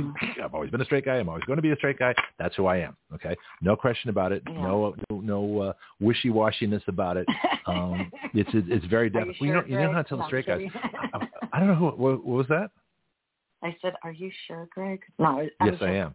No, that's actually it's a funny thing you should say that. Let me give you an example. And this is something that that's universal to straight guys. Okay, if you're in a movie theater and there's like a male gay love scene, the straight guys are all clutching their stomachs, going, "Oh God, I can't watch this. Oh, please turn it off." There's a universal visceral reaction among straight guys that we do not like watching men together. Now we know they do it. I'm not going to stop men from being together. That's their business. Okay. Do I have to watch it in the movies? Yeah. No, that's my business. Okay. And if I get physically sick at the sight of guys doing, things with guys, that's just a natural reaction. I'm not going to deny it. I certainly didn't deny it on the radio. I just said it. Okay. But would I stop anybody else from watching, gay guys in movies? No, that's your life. But don't show it to the kids, because now I've got a problem. Okay. So if you're going to show gay love scenes to the kids, okay, now you're pushing an agenda. Because kids don't have to see that until they're older. Mm-hmm. Now, are kids going to see, male, female kissing in the movies? Of course they are. Okay. But the difference is, are you doing it for a political agenda, or are you doing it because it's a natural part of the story? And so those are the questions that come in too. And then we can, this is actually a good topic for us, considering, we're both going to be involved in a movie. You a lot more than me. But, and this particular issue won't affect me, but think about it. But when you're in the movies, you think, who's going to see this? I mean, are parents going to exercise proper judgment? Or do we have to have a rating system? What is appropriate? So my line is very clear. You do what you want, but don't try and force it on me. I'll believe what I want to believe. And if I'm critical of what you do, that doesn't mean you should stop doing it. It just means I'm critical of it. That's my judgment.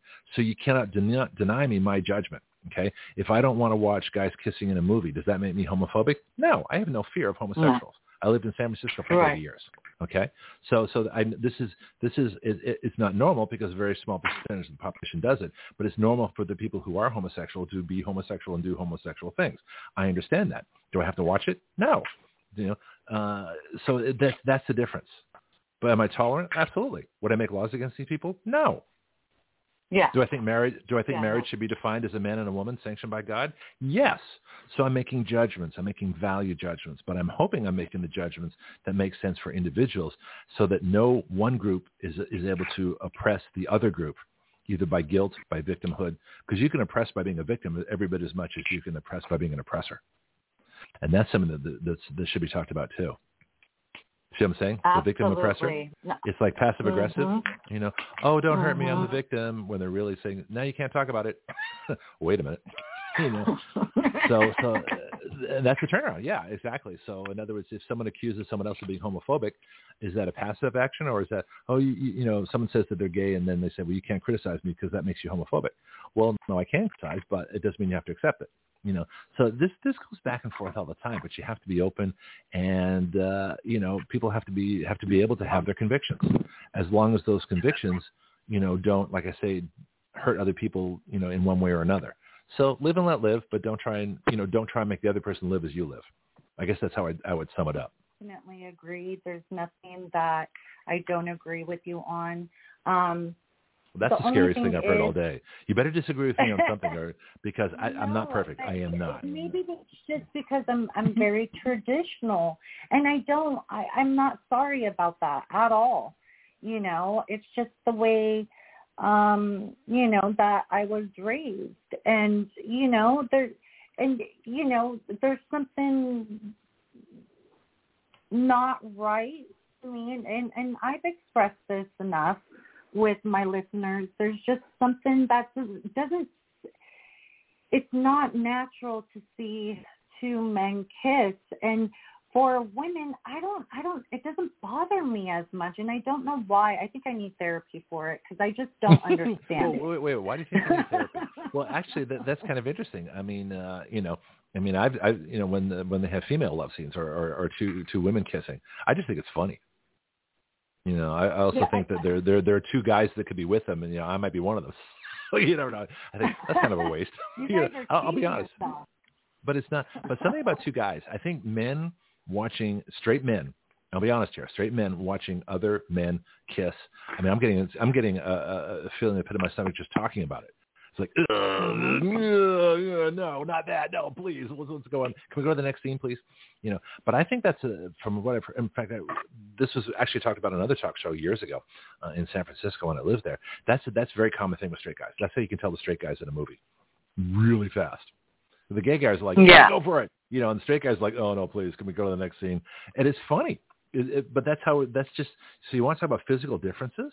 Now, is that genetic? Is that emotional? Is that training? Is that experience? Why would it be that that's such a universal reaction, you know, among men? The difference between straight guys and gay guys, that one can, you know, and can gay guys watch straight love scenes? Apparently, I don't see them clutching their stomachs.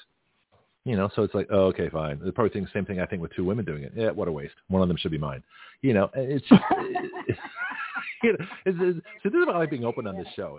Just putting it out there. You know, it's so much more interesting. Yeah. Okay.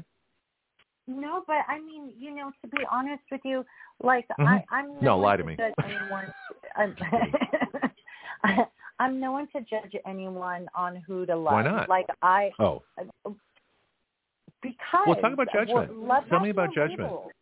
Can you pass judgment on for you? I people on their actions, but not who they are as a person. Like, I'm not going to say I damn you to hell, you know, or there's a certain place in hell for people like you. That's not the way I roll, you know. And I mean, don't get me wrong. I have said those types of things in the past. I'm not perfect. I learn by trial and error, and I've come to realize that, you know, love has no labels, and I fall in love with people every single day, and it's not the type of love. Oh, we have to meet then. We definitely have to meet. I'm just kidding. Go ahead. I'm in love with you, Greg. Oh no, you've made my day. Wow. He's all, I'm sorry. I feel all for warm and fuzzy right now. I love you too. Don't lie. You know, you're like, that's nice. No, I'm not lying to you. I just this warm wave came over me when I heard that. I was like, oh, wow. It's your voice. Your voice goes straight to my brain. I mean, this is why radio is so cool. You know, so voices go right into your head. You know, so when you said that, I'm like, oh, thank you. Wow. I'm not lying. I wouldn't lie to you. I know, but I do. I fall in love with people all the time, and it's how does that not work? The same type of, because I would never want to hurt anyone I love, and I would never want to. So do you hurt people that you don't love? So do you hurt people that you don't love? No, I try not to hurt anyone in general, but what I'm That saying makes sense. is it's like when you see someone you love hurt, it does something to you inside. It's like, unless you're a sociopath or, a narcissist or whatever. They do say they love everybody until they screw them over in some way or another. Yeah, but I truly, truly do, and this is why I got into radio, is because I love communicating, and I love connecting with people that on topics that I thought it was just me. I honestly thought like, I'm the only one who's going through this. Great, everyone's gonna think I'm freaking crazy. So be it. I'm just gonna let it all hang out. And sure enough, I mean, our ratings are really high, and people actually appreciate me, and they actually take my word as value, and I'm just like, why?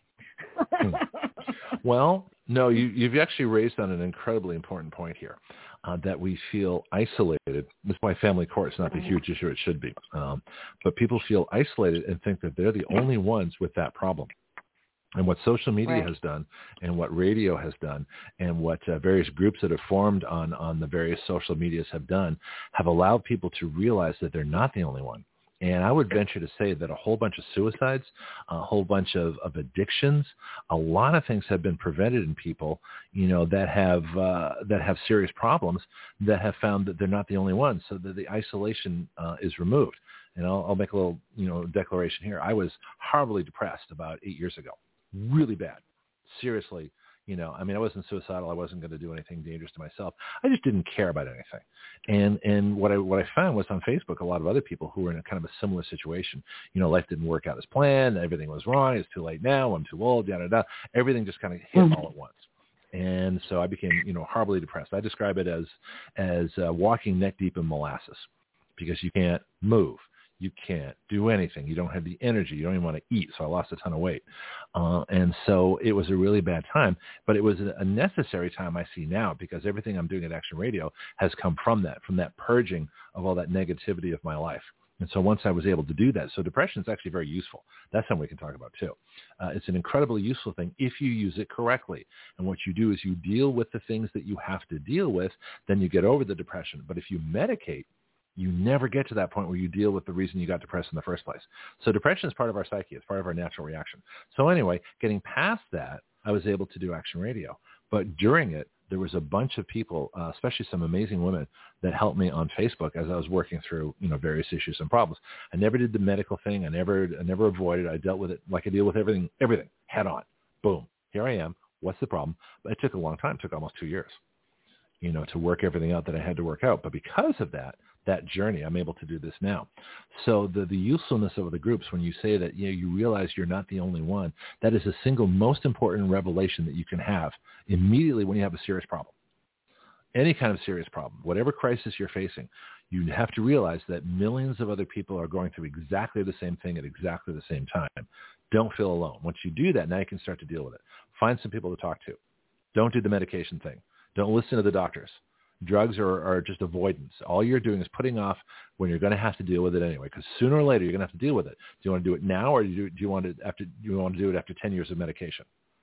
Well, the answer is now. Deal with it right now. And that's my spiel on that.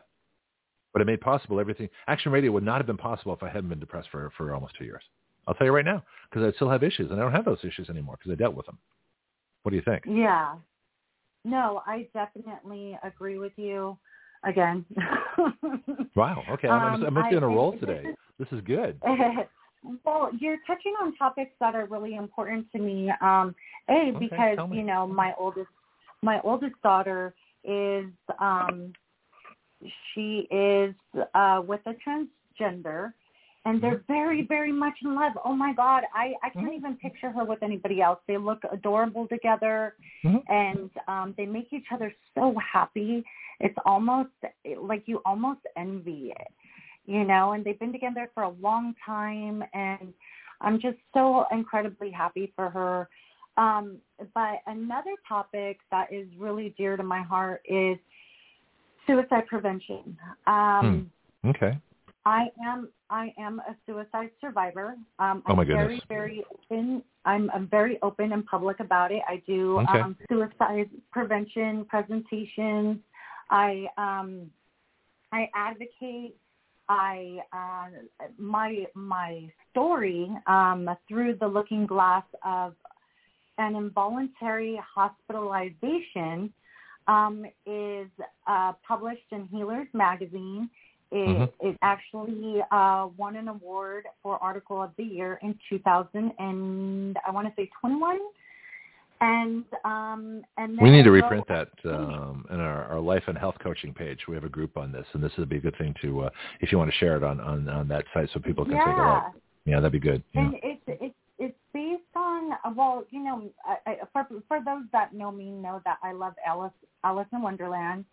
And it was, in of course, Alice, that story is about a little girl trying to escape her reality, right?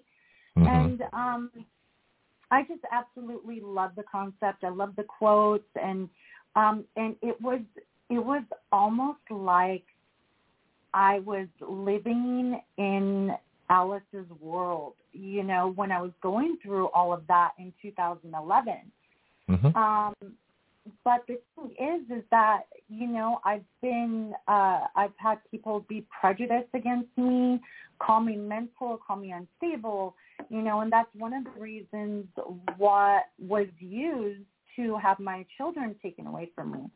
And what do you think they would focus on makes you characterize you as unstable? Because I've been, you know, I went through a online dating phase where 3 women in a row said, "Well, Greg, you're a nice guy, but you're unstable." And what does that mean? I'm very stable.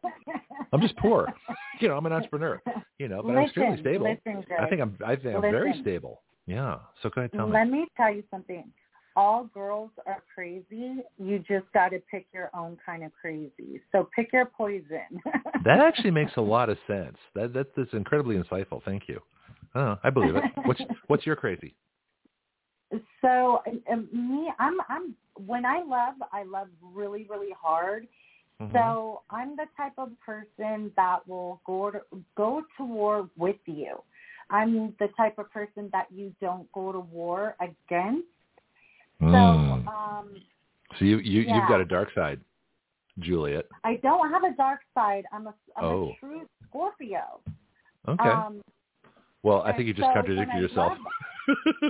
Well, it's not dark as far as like, you know, I'm a sociopath. No, you're not an axe murderer.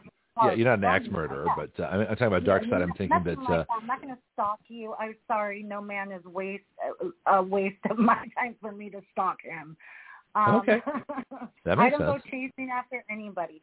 But let me tell you something. Like, I'll be the first one to have your back. I'll be the first one to stick up for you. I'll be the first one to go to blows for you, you know, to fight for you, to advocate for you. Let's fill in the blank here, until you're betrayed. And then it's not all about betrayal, because listen, this is my philosophy. You can't be a bad person and expect that other person not to tell their story. That's my thing. Like, I tell my stories on my podcast, and other people tell theirs, and, you know, I bring everyday people. I bring in celebrities. I bring in professionals. And I don't do anything out of with malicious intent at all. What I do is I expose these types of behaviors from people that have hurt me and devastated me, and I'm the one that has to walk with these scars every day, you know. And these people will never be sorry. And when it comes to pain, I don't think it's up to the person you hurt to decide if you hurt them or not. Say I hurt you, Greg. It's not up to me to decide if I hurt you or not. That is your pain. You know what I mean? And so what I do when someone hurts me is I expose them. Ooh. Oh, my. I just talk about it. I write an article. It's my healing process. I don't mention names. I don't degrade anyone. I tell my stories through my perception. You know. See, that's the artist in you. I'll tell you right now, that's the artist in you. Some people paint, some people write, some people sculpt. You do movies, you know, or write about it. But you make characters, and this is interesting. Well, you this is great read my insight. article, Passion versus Crazy, right? No, I don't think so. I don't think I've read that. Are you Send sure? it. Well, put it in life and health coaching. We have an Action Radio life and health coaching group. And so let's put it there. Let's get your writings out there. We also, here's something that's even better. One of the underdeveloped groups at Action Radio is the Action Radio Writers Group, and that's where anybody can publish their own writings. Don't put everybody else's stuff there. I want to know what you do. But Juliet, join the Action Radio. I'll send you an invite, and I'll put it on your Facebook page, so you can find it. Action Radio Writers Group. See, I used to write a ton of articles. And so, I'm serious. We have a group. Including me in all the cool groups. Well, yeah, we have 20 groups. You know, this is a mega corporation in the making. Right, and I'm about to take you one step further because I'm going to share some secrets with you after the show. Okay. So listen, I love secrets. And this is my disclaimer. I am not a bad person. I'm a beautiful person. I know exactly who I am. She's a beautiful person, by the way. I've every way. Crawled out of the You're so sweet. I've crawled out of the pits of hell on my hands and knees, begging my higher power, my God, to heal my broken heart, because every single day I am fighting a war that nobody knows about, nor does anybody care about. Oh, that's not true. Well, the majority of people have that compassion fatigue where they're like, oh, I'm sorry you're going through this, and kind of walk away. Yeah, but they have their own wars, too. See, most people are very self-centered. They have their own wars, and they want to either keep those wars to themselves. Deep. Yeah. This stuff is really deep, and the family court is really dark, and it's kind of hard. Some people don't have the mental capacity to even understand it, or even accept it. Mm-hmm. So that's why I kind of just say, like, I'm fighting this war, and I'm not fighting it alone. I'm very blessed to walk through this horrific journey with some incredible good mothers. And one of the things I wanted to touch base on real quick, I know we're running out of time here. No, we're overtime. Don't worry about it. Keep going. We're in overtime. Okay. No one can call us right now, but we've got the rest of this hour if you want. So we'll, unless we get hungry or tired or something else, feel free. Knowing you're like, I'm tired. No, really kidding. If I didn't want to do this for hours and hours, I wouldn't have started this. It takes a lot of work to get something like this going. I'm just pulling your chain, Craig. Oh, okay. Well, thank you. I appreciate it. Yeah, she does that so well too, by the way. Okay. Anyways, that's nice. Moving on. Exactly. This conversation could get us in trouble. Yeah. Okay. There we go. Back to you, Julia. So, being that it's Family Court Awareness Month, last month was Domestic Violence Awareness Month, and I felt a need to talk about the horrific pain that I had to endure through the family court and being abused by the family court, as well as being abused by my abuser. So with that being said, the numbers are tripling right now with children being pulled out of their homes. Did you hear that case in Santa Cruz where those two teenagers were pulled out of their home and went to a what is it called, a reunification camp? You should explain that, because that's people need to know that. Yeah, but what I didn't know is that many kids are being pulled out. So this is an epidemic. This is family court gone wild. And you want to talk about, and this is just jumping here for a second on this. If you want to talk about something where people are isolated and they don't know that everybody else is going through it, at some point, I think most people are going to have some experience with family court. You're going to be divorced. You're going to be separated. You're going to have child custody. You're going to have all kinds of different things. But most people at some point, unless you marry your high school sweetheart and stay together for life and and all the kids are happy and all the extended family's happy, you're going to end up in family court one way or another. And it is a horrible institution. It needs to be abolished. It needs to be jury trialed. It needs a whole bunch of reform. But the people that are in it are terrible. It is a racket. It is a racket as much as a mafia. It's a government mafia. Rico. Yeah, it's RICO. It's racketeering, Rico. And I forgot what that stands for. But yeah, between the judges, the lawyers, the guardians, the social workers, the psychologists, the child protective services, the police departments, the sheriff, everybody, all of them. They're all in on it. They're all in on it. It's a terrible institution that needs fixing. Child pulled out of their home, whether it's from the protective parent or whether they're pulled away from their mother and given to their father, it doesn't matter. One child pulled out of one guardian's guardianship and put into another parent or non-parent guardianship, their estimated value is $1.8 million. Value to whom? To the courts? To the court. To the county. How does that work? To the state. Because they get the funding. They get they get the foster care funding. They get the domestic violence funding. There's all kinds of funding available to help these children, go through these crises. But they're not out of God, I can never say this word. They're not implementing the money correctly. They're hiring more black hats, so to speak. Define black hat. What's a black hat? A black hat is a corrupted public official. Okay. Good definition. So, and just to be clear, we are not the public. We are the private. So when you're learning this stuff, you're going to understand, holy crap, like, oh, so that saying on the side of a cop car that says serving people of the public, that they don't mean us? No, they mean them, public officials. We are the private. So there is what you call private law, contract law, and basically they treat our cases like they're buying a home. Plain out and simple. And there's so many, and they're pulling kids out of homes and putting them in a undisclosed location, and they're supposedly reprogramming them to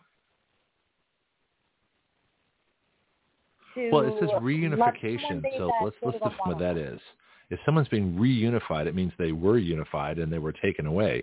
And so how does that work exactly? If someone is, what are they trying to do? Because it's obviously not a correct name. It's like counseling. It's like family court. It's really divorce, separation, ruin the kids court.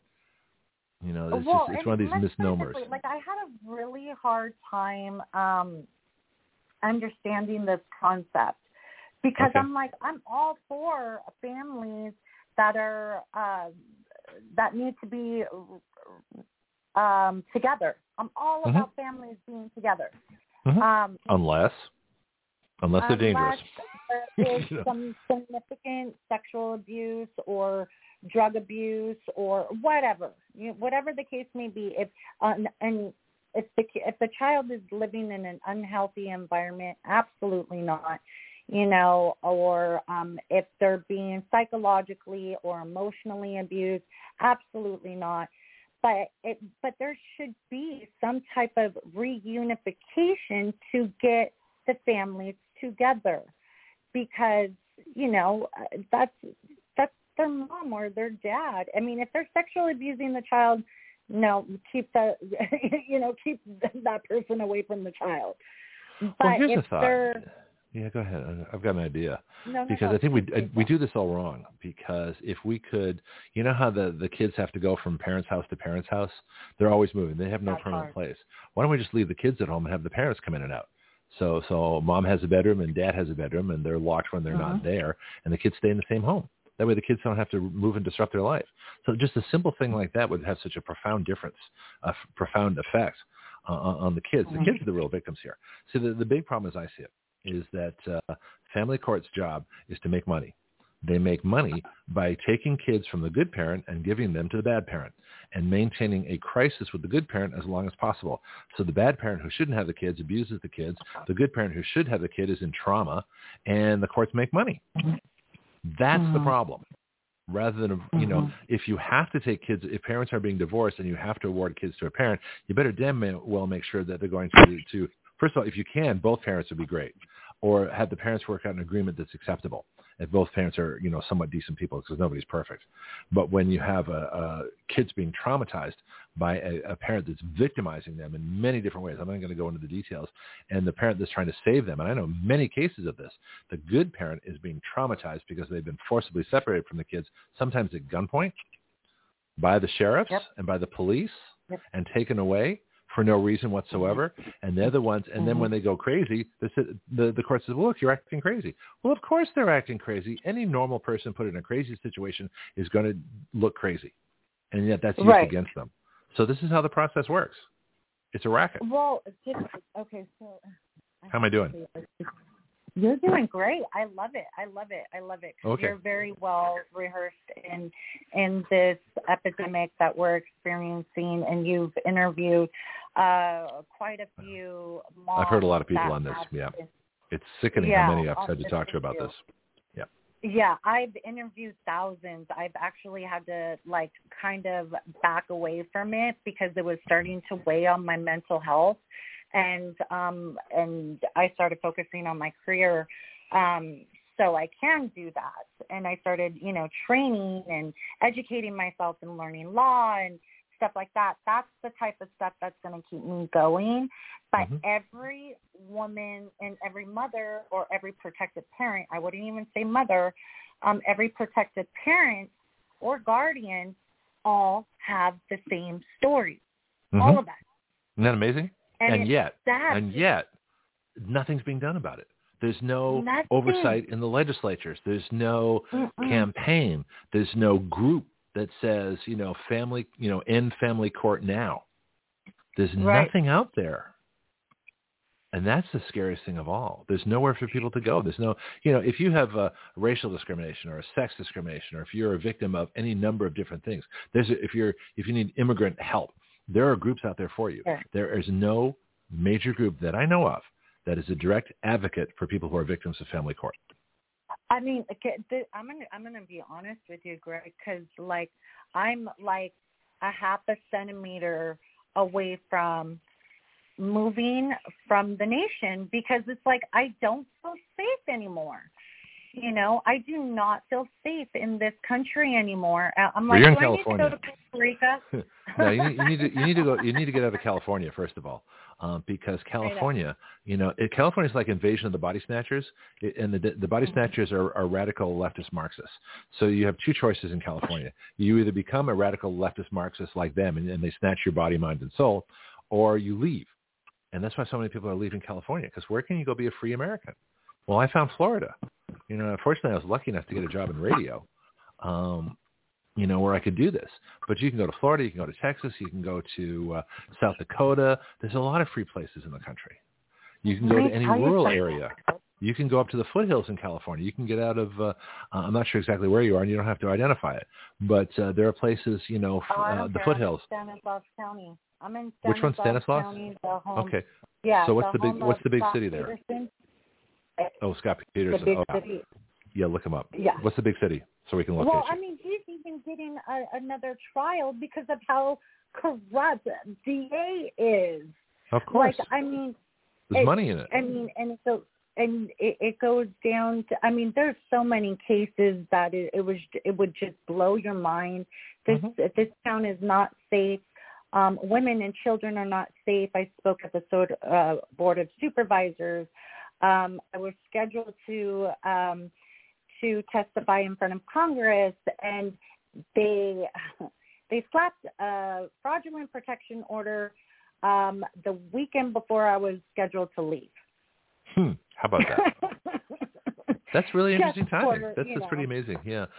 But in California, like I say, if I had to go find a safe place, I think the best place in California is northern, Redding. If you need a big city, Redding, California, up near the Oregon border, is where Americans, who happen to be in California, live. The other place you'll find Americans is in the foothills, like Placerville, and then of course, if you can stand the snow, the Sierras, like Tahoe and Truckee, but that's up 6,000 feet. That's a different environment. It's a little harsher. Yeah, but that's even though it's beautiful. That's what happened to Lacey. Remember what happened to Lucy?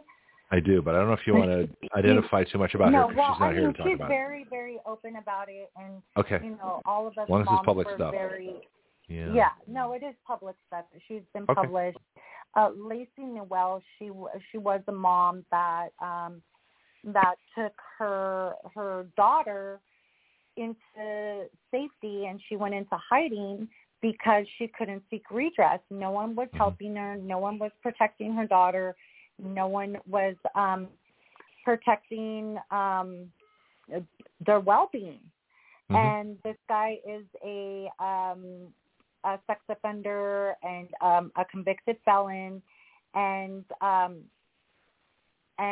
she took off into hiding. Well, they found her, and they held her at gunpoint. The U.S. Marshals held her at gunpoint while she was 9 months pregnant, and they took her child, and she hasn't seen her child since, and it's been almost 3 years. Yeah, no, and tell me this stuff justice in this country when that goes on. Tell me when 5 million illegal aliens are here with welfare benefits and hotel stays in New York, and various other places, and Lacey gets her kids stolen from her when she's 9 months pregnant. I'm surprised she had the other one, given that kind of a trauma. Yeah. And it's just scary stuff. We just had a mom, and this is something I wanted to touch on, being that it's Family Court Awareness Month. We just had a mom that was winning her case. It was an international case, and I won't go into detail about it, but she just passed away mysteriously when she won in How the mysteriously? Supreme Court. How mysteriously? Yeah. And I talked to her very close friends and family, and Sarah. I've spoken to Sarah, and Sarah was really, really close to her. And, this woman did not die of suicide. I'm sorry. I don't care what anybody says. Yeah. And it's really, really sad that we're just moms. We are just moms. But you got to band together. Fighting for moms banding together is a very powerful group. You look at DC Project, for example. Shirley Watchell, who's a Florida director. It's a women's gun group. Amazingly successful, amazingly powerful. Because if you have a bunch of redneck guys, get together. Hey, we're the gun group.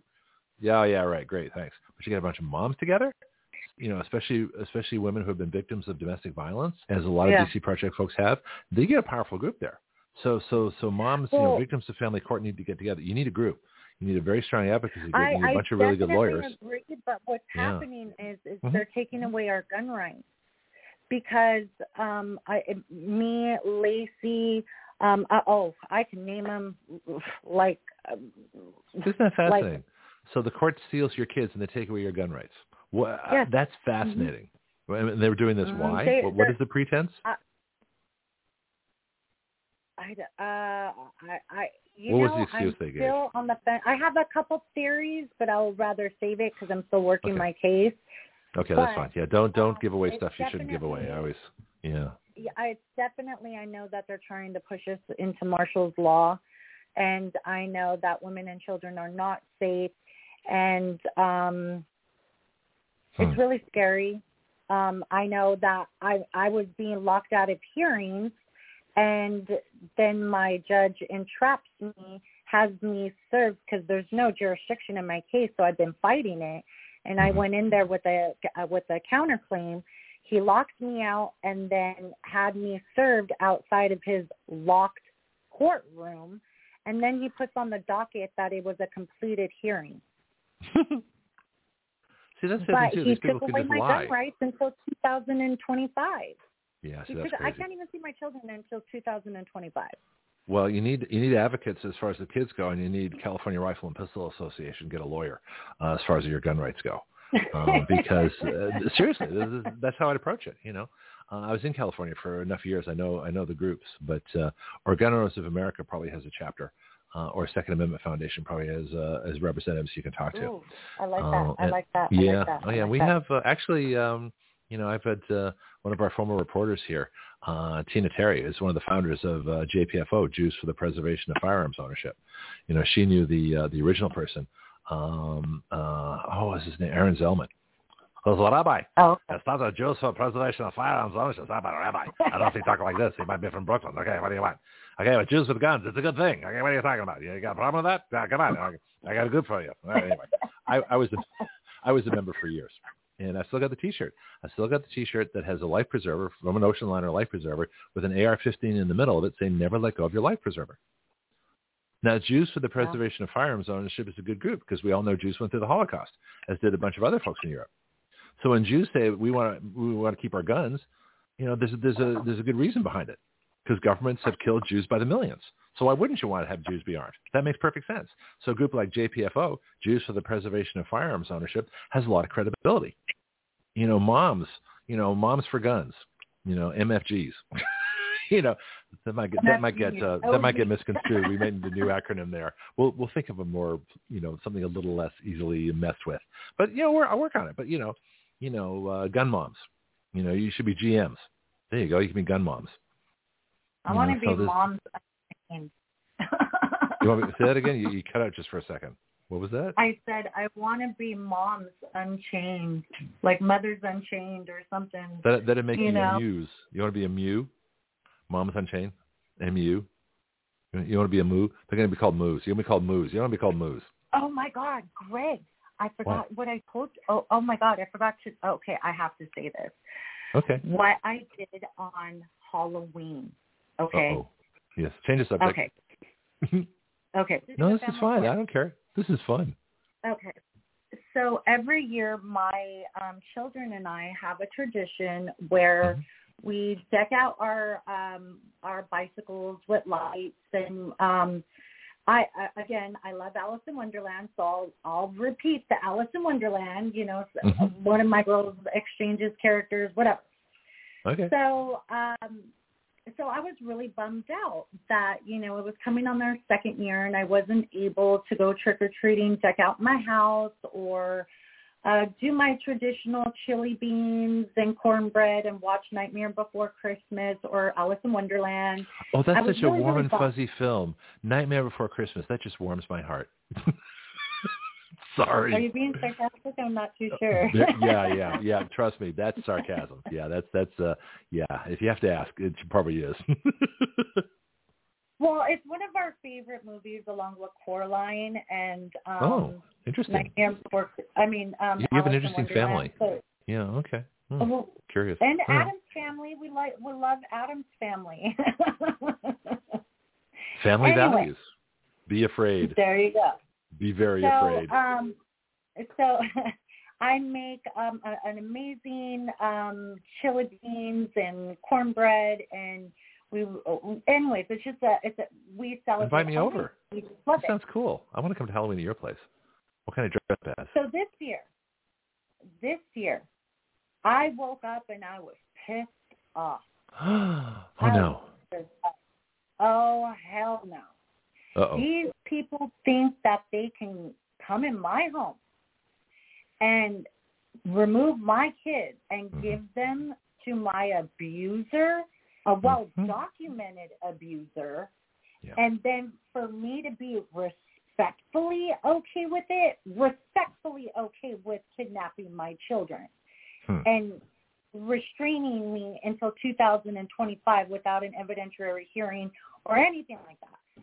So I was just like, I'm going to make the best out of this Halloween. So I kind of made a sign, and I put it at the corner of the judge's home. Uh-oh. And did the judge see this? And you know what? It used to be the street that I used to live off of. So I'm not even sorry about it, and I'm not stalking or anything. I am raising awareness because this guy should not be on the bench. So What? Well, one person's raising awareness is another person's stalking, so be careful. Especially with a judge. Judges tend to have. I encourage them. Yeah. I encourage them to come and talk to me about this sign. You know why? Because they will not give me a court date, and I want to talk about my case. Well, you should. Everybody has to day in court. So, what are the advocates? Let's ask a question that we haven't really asked yet. Who are the advocates? I got to tell you what the sign says. Oh, I'm sorry. Can Okay, I go tell ahead. you what my sign of course says? you can. I'm sorry. I didn't mean to cut that off. Go ahead. No. It's okay. So it's at a corner of a busy intersection, and right across the street from his corner is a huge high school. And I used to live on the same street this judge did, right? So I got off the phone with the other mom, and I'm like, F it, I'm going to do it. So I made a sign, neon green, and it says, child abusers, Judge Jacobson and Judge Cassidy wear black dresses and call themselves judges. Hashtag trafficking for profit. Hashtag child abusers. Follow Me Too Family Court on Instagram. Well, that's interesting. And now that they know exactly who you are, of course they knew from the. I was like, yep, it's me. I did it. Come and talk to me. Has anybody talked to you? No, but this is the thing. Okay, so I've had the cops at my home 33 times because they're trying to trap me in their emergency jurisdiction, right? So now I'm like, how come everything I post, everything I say, everything, nobody has come and served me with a civil lawsuit. Like, really? Are we serious right now? Like, because everything I'm saying is true. Well, then they can't serve you with a civil lawsuit. I mean, truth is defense against libel. So if someone accuses you of libel or slander, and you say, no, it's the truth, I can prove it. Then that's the defense against libel and slander. So you can't just make up stuff. Like I say, you can't say the judge sleeps with fuzzy blue teddy bears unless they actually do. Because it's my favorite example, by the way. That's kind of a derogatory thing. Oh, conjures up a real image of the judge. Sleeps with fuzzy blue teddy bears. Yeah, what do you think? Can't trust them. But you can't say that. Unless it's yeah, okay. Unless it's true. Well, check this out. Everything I'm saying is true. They are abusing my children. They are abusing children. This is neglect. This is child neglect, child endangerment, child abuse on so many levels. Don't sit there. But that's the point of family court. Yeah, that's what family court does. Unfortunately, that's their mission now, is to be abusive, is to reward the abusers, to punish the good parents, to perpetuate the case, to make more money. That's their business model. Well, remember how you asked me about revenge? When did I do that? Today or another day? No, today. Okay. Telling you I was a true Scorpio. Oh, that's right. Yeah, my thoughts do get fleeting when I do the show. I forget what I said 5 minutes ago. It's okay. So, go ahead. This is my listen. Like, you are not going to kidnap my children, threaten my children, and state, if you continue to make these reports, we will make it so your mom never gets you back. So now they're terrified of making any type of reports. They will not. They hung a noose outside of my home. They've put a fake dead body in front of. The list goes on. Who did my that? house has been broken into. Court? My People car's in the court been broken did that? into. No, who put the effigy outside your home? Not that I believe. There's some speculation to who, but I know I have solid evidence of who is conspiring to do this. Is it a government official that did something like that, or is it a private person? I mean, we don't want names unless you know they did it. It's a little bit of column A and a little bit of column B. Okay, all right. We have officers telling. We're trying to make a missing persons report because another mom didn't know where her daughter was at, and she was pulled out of her home. Then an officer telling us that their badge number was 187. Well, I don't want to give anything identifiable yet for anybody, just because I'm going to protect you and protect the show.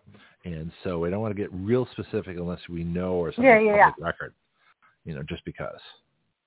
Oh, I have it posted. It's public record to me. Okay, that's fine for you, but I gotta watch my show too.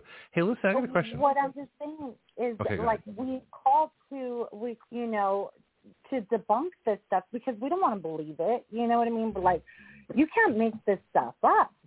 Well, see, that's the problem. It's beyond fiction. Well, let me ask you a question that on the awareness month. If this is Family Court Awareness Month, who's behind that? Who's sponsoring it? The Family Court Awareness Month. Us moms. We've been advocating. Well, no, but I mean, it's got to come from somewhere. If this is this a legislative designation? Did they go to Congress and say, can you make this Family Awareness Month like Black History Month or like Divorce Month or whatever, or whatever Domestic Violence Month? It might be One Mom's Battle. I'm not too sure. She's another coalition. It might be the Women's Coalition. There's quite a few coalitions out there. I don't hitch myself to a wagon to any of those coalitions because of the fact that I don't believe in advocating for just one family. I believe that our children should be shown the same and equal amount of airtime or publication or whatever the case may be. And we should come together as a unit and a united front because there's a power in numbers. So yeah, but you still need a group behind you, you need money behind you, and usually there's some group. So whatever group is either funding or designating or is behind the advertising or something like that, whatever that group is, that's the group you need to be the advocates. Those are the ones that should be hiring the lawyers. You should be able to, I was just thinking of a group, speaking of which, this group Divorce for Men, and they have all the lawyers that specialize in divorce for men because guys got screwed over totally in family court for a long time. Now that's not the case anymore. In fact, a lot of guys are getting kids they shouldn't get. But that's how you change the situation. So we need a family court advocate. I think that's kind of why. I think that might be a little reason as to why this is happening because, unfortunately, there's been a lot of good fathers that have been, deprived and, they've been so thirsty to have a relationship with their child and they've just been so deprived and, that's why I don't advocate. Well, society does not honor fatherhood in many cases, and there's groups that have actually gone to abuse that, and they're talking about parental alienation and other things. So believe me, I'm well versed in it.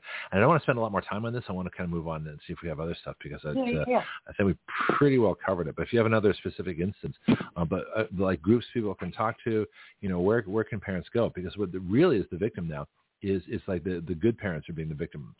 And they're doing that to perpetuate the case to make money. So we have to find a way to take money out of this. So we need a bill. We need something in Congress. We need a parental rights, or family court rights or things like that. But there's a lot of things we have to do.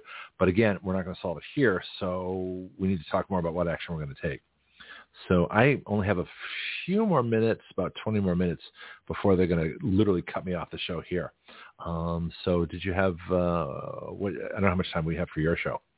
For your podcast, or is that pretty open? No, actually, I'm on your time. So, no, I just wanted to go ahead and, express my gratitude and express my excitement to, have you on board on this amazing patriotic film, The Falcon, and we'll be giving out more information as soon as we're updated and we're allowed to give out. I mean, this is such an important project that we want to make sure that we are delivering the message the exact way that the director and the producer and the writer wants us to project it out. So I apologize if we're both a little vague.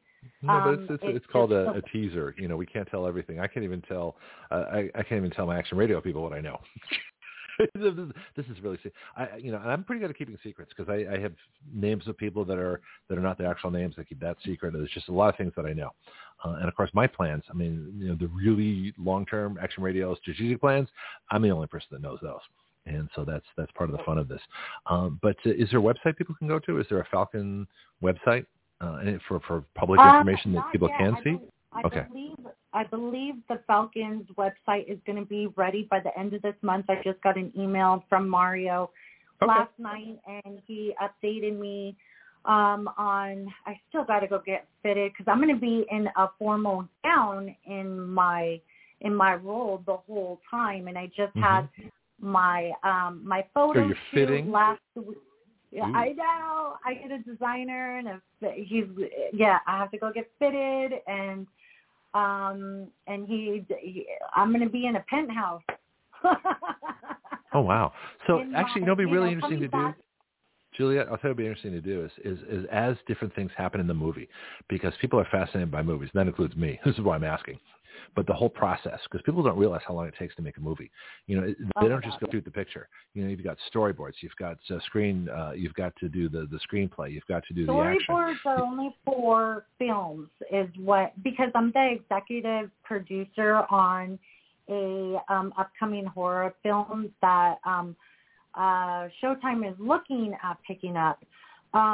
So I'm learning all these different.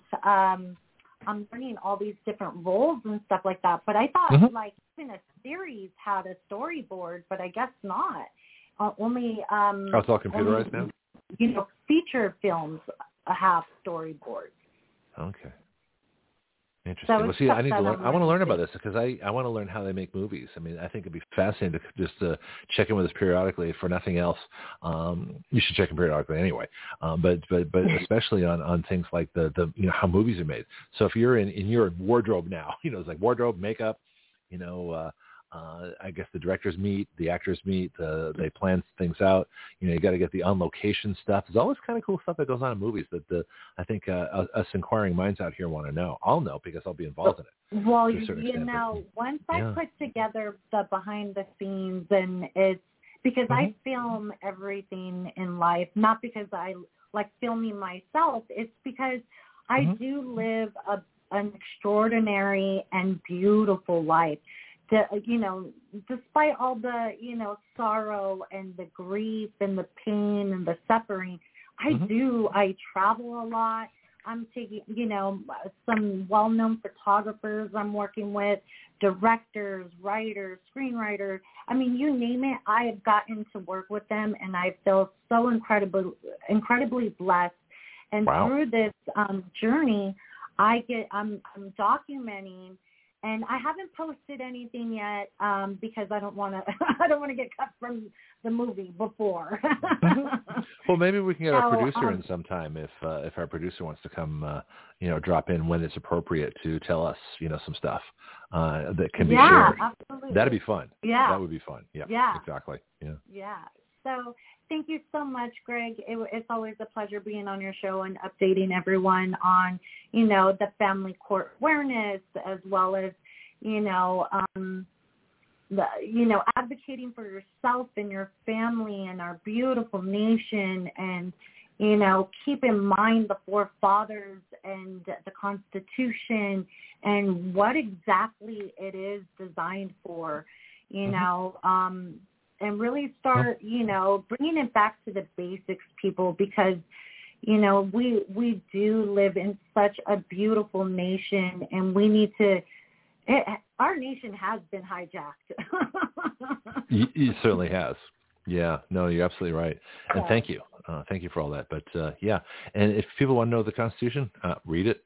It's not that hard to read. It's pretty straightforward, and you'll recognize clauses. You'll recognize the Supremacy Clause and the, the Commerce Clause and, some of the Equal Protections Clause. They're right there.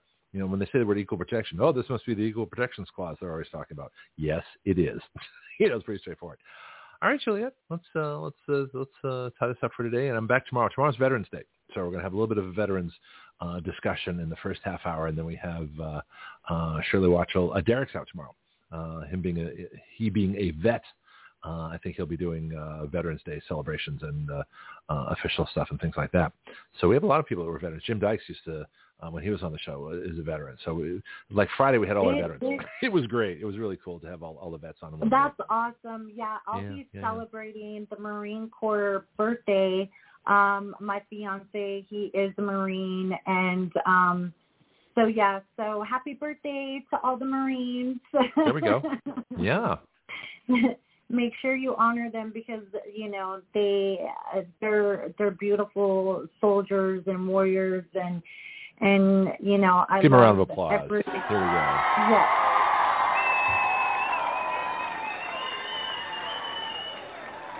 There we go.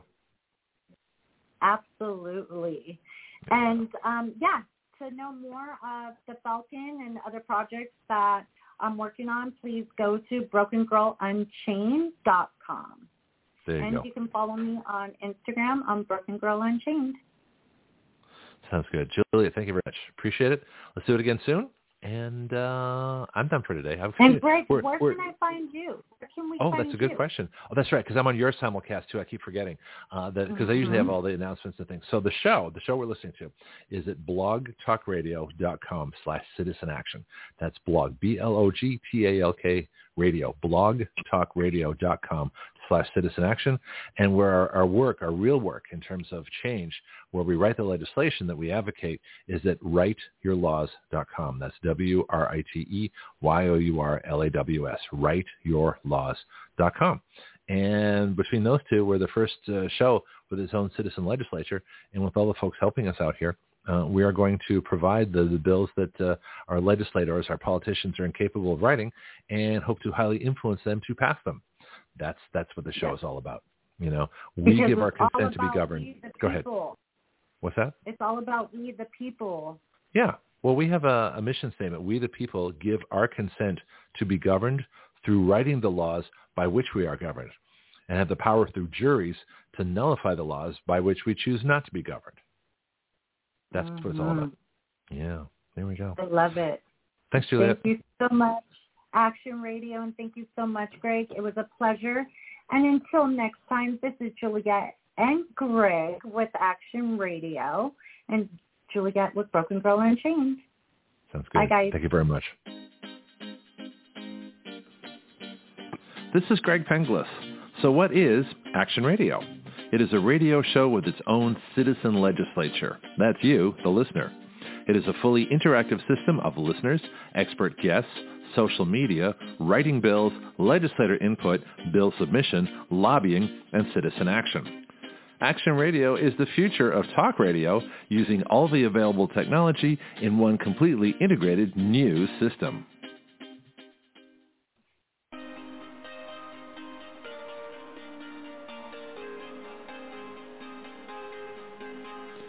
You are listening to Action Radio Online with Greg Penglis. The webpage for all Action Radio shows and podcasts is blogtalkradio.com/citizenaction. Please share our show with all your friends and family, both nationally and internationally. The guiding principle of Action Radio is this: we the people give our consent to be governed through writing the laws by which we are governed. There we go. Anyway, back tomorrow morning at 6 a.m. Central Time. Fridays we start a little bit earlier, so 6 a.m. Central Time live, and of course podcasts anytime. And the shows are normally podcasts within 5 to 10 minutes of when we shut down, so you can catch us then. And I will see you all tomorrow.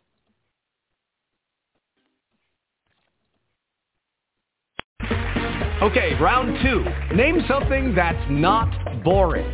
A laundry? Ooh, a book club. Computer solitaire, huh? Ah, sorry, we were looking for Chumba Casino. That's right, ChumbaCasino.com has over 100 casino-style games. Join today and play for free for your chance to redeem some serious prizes.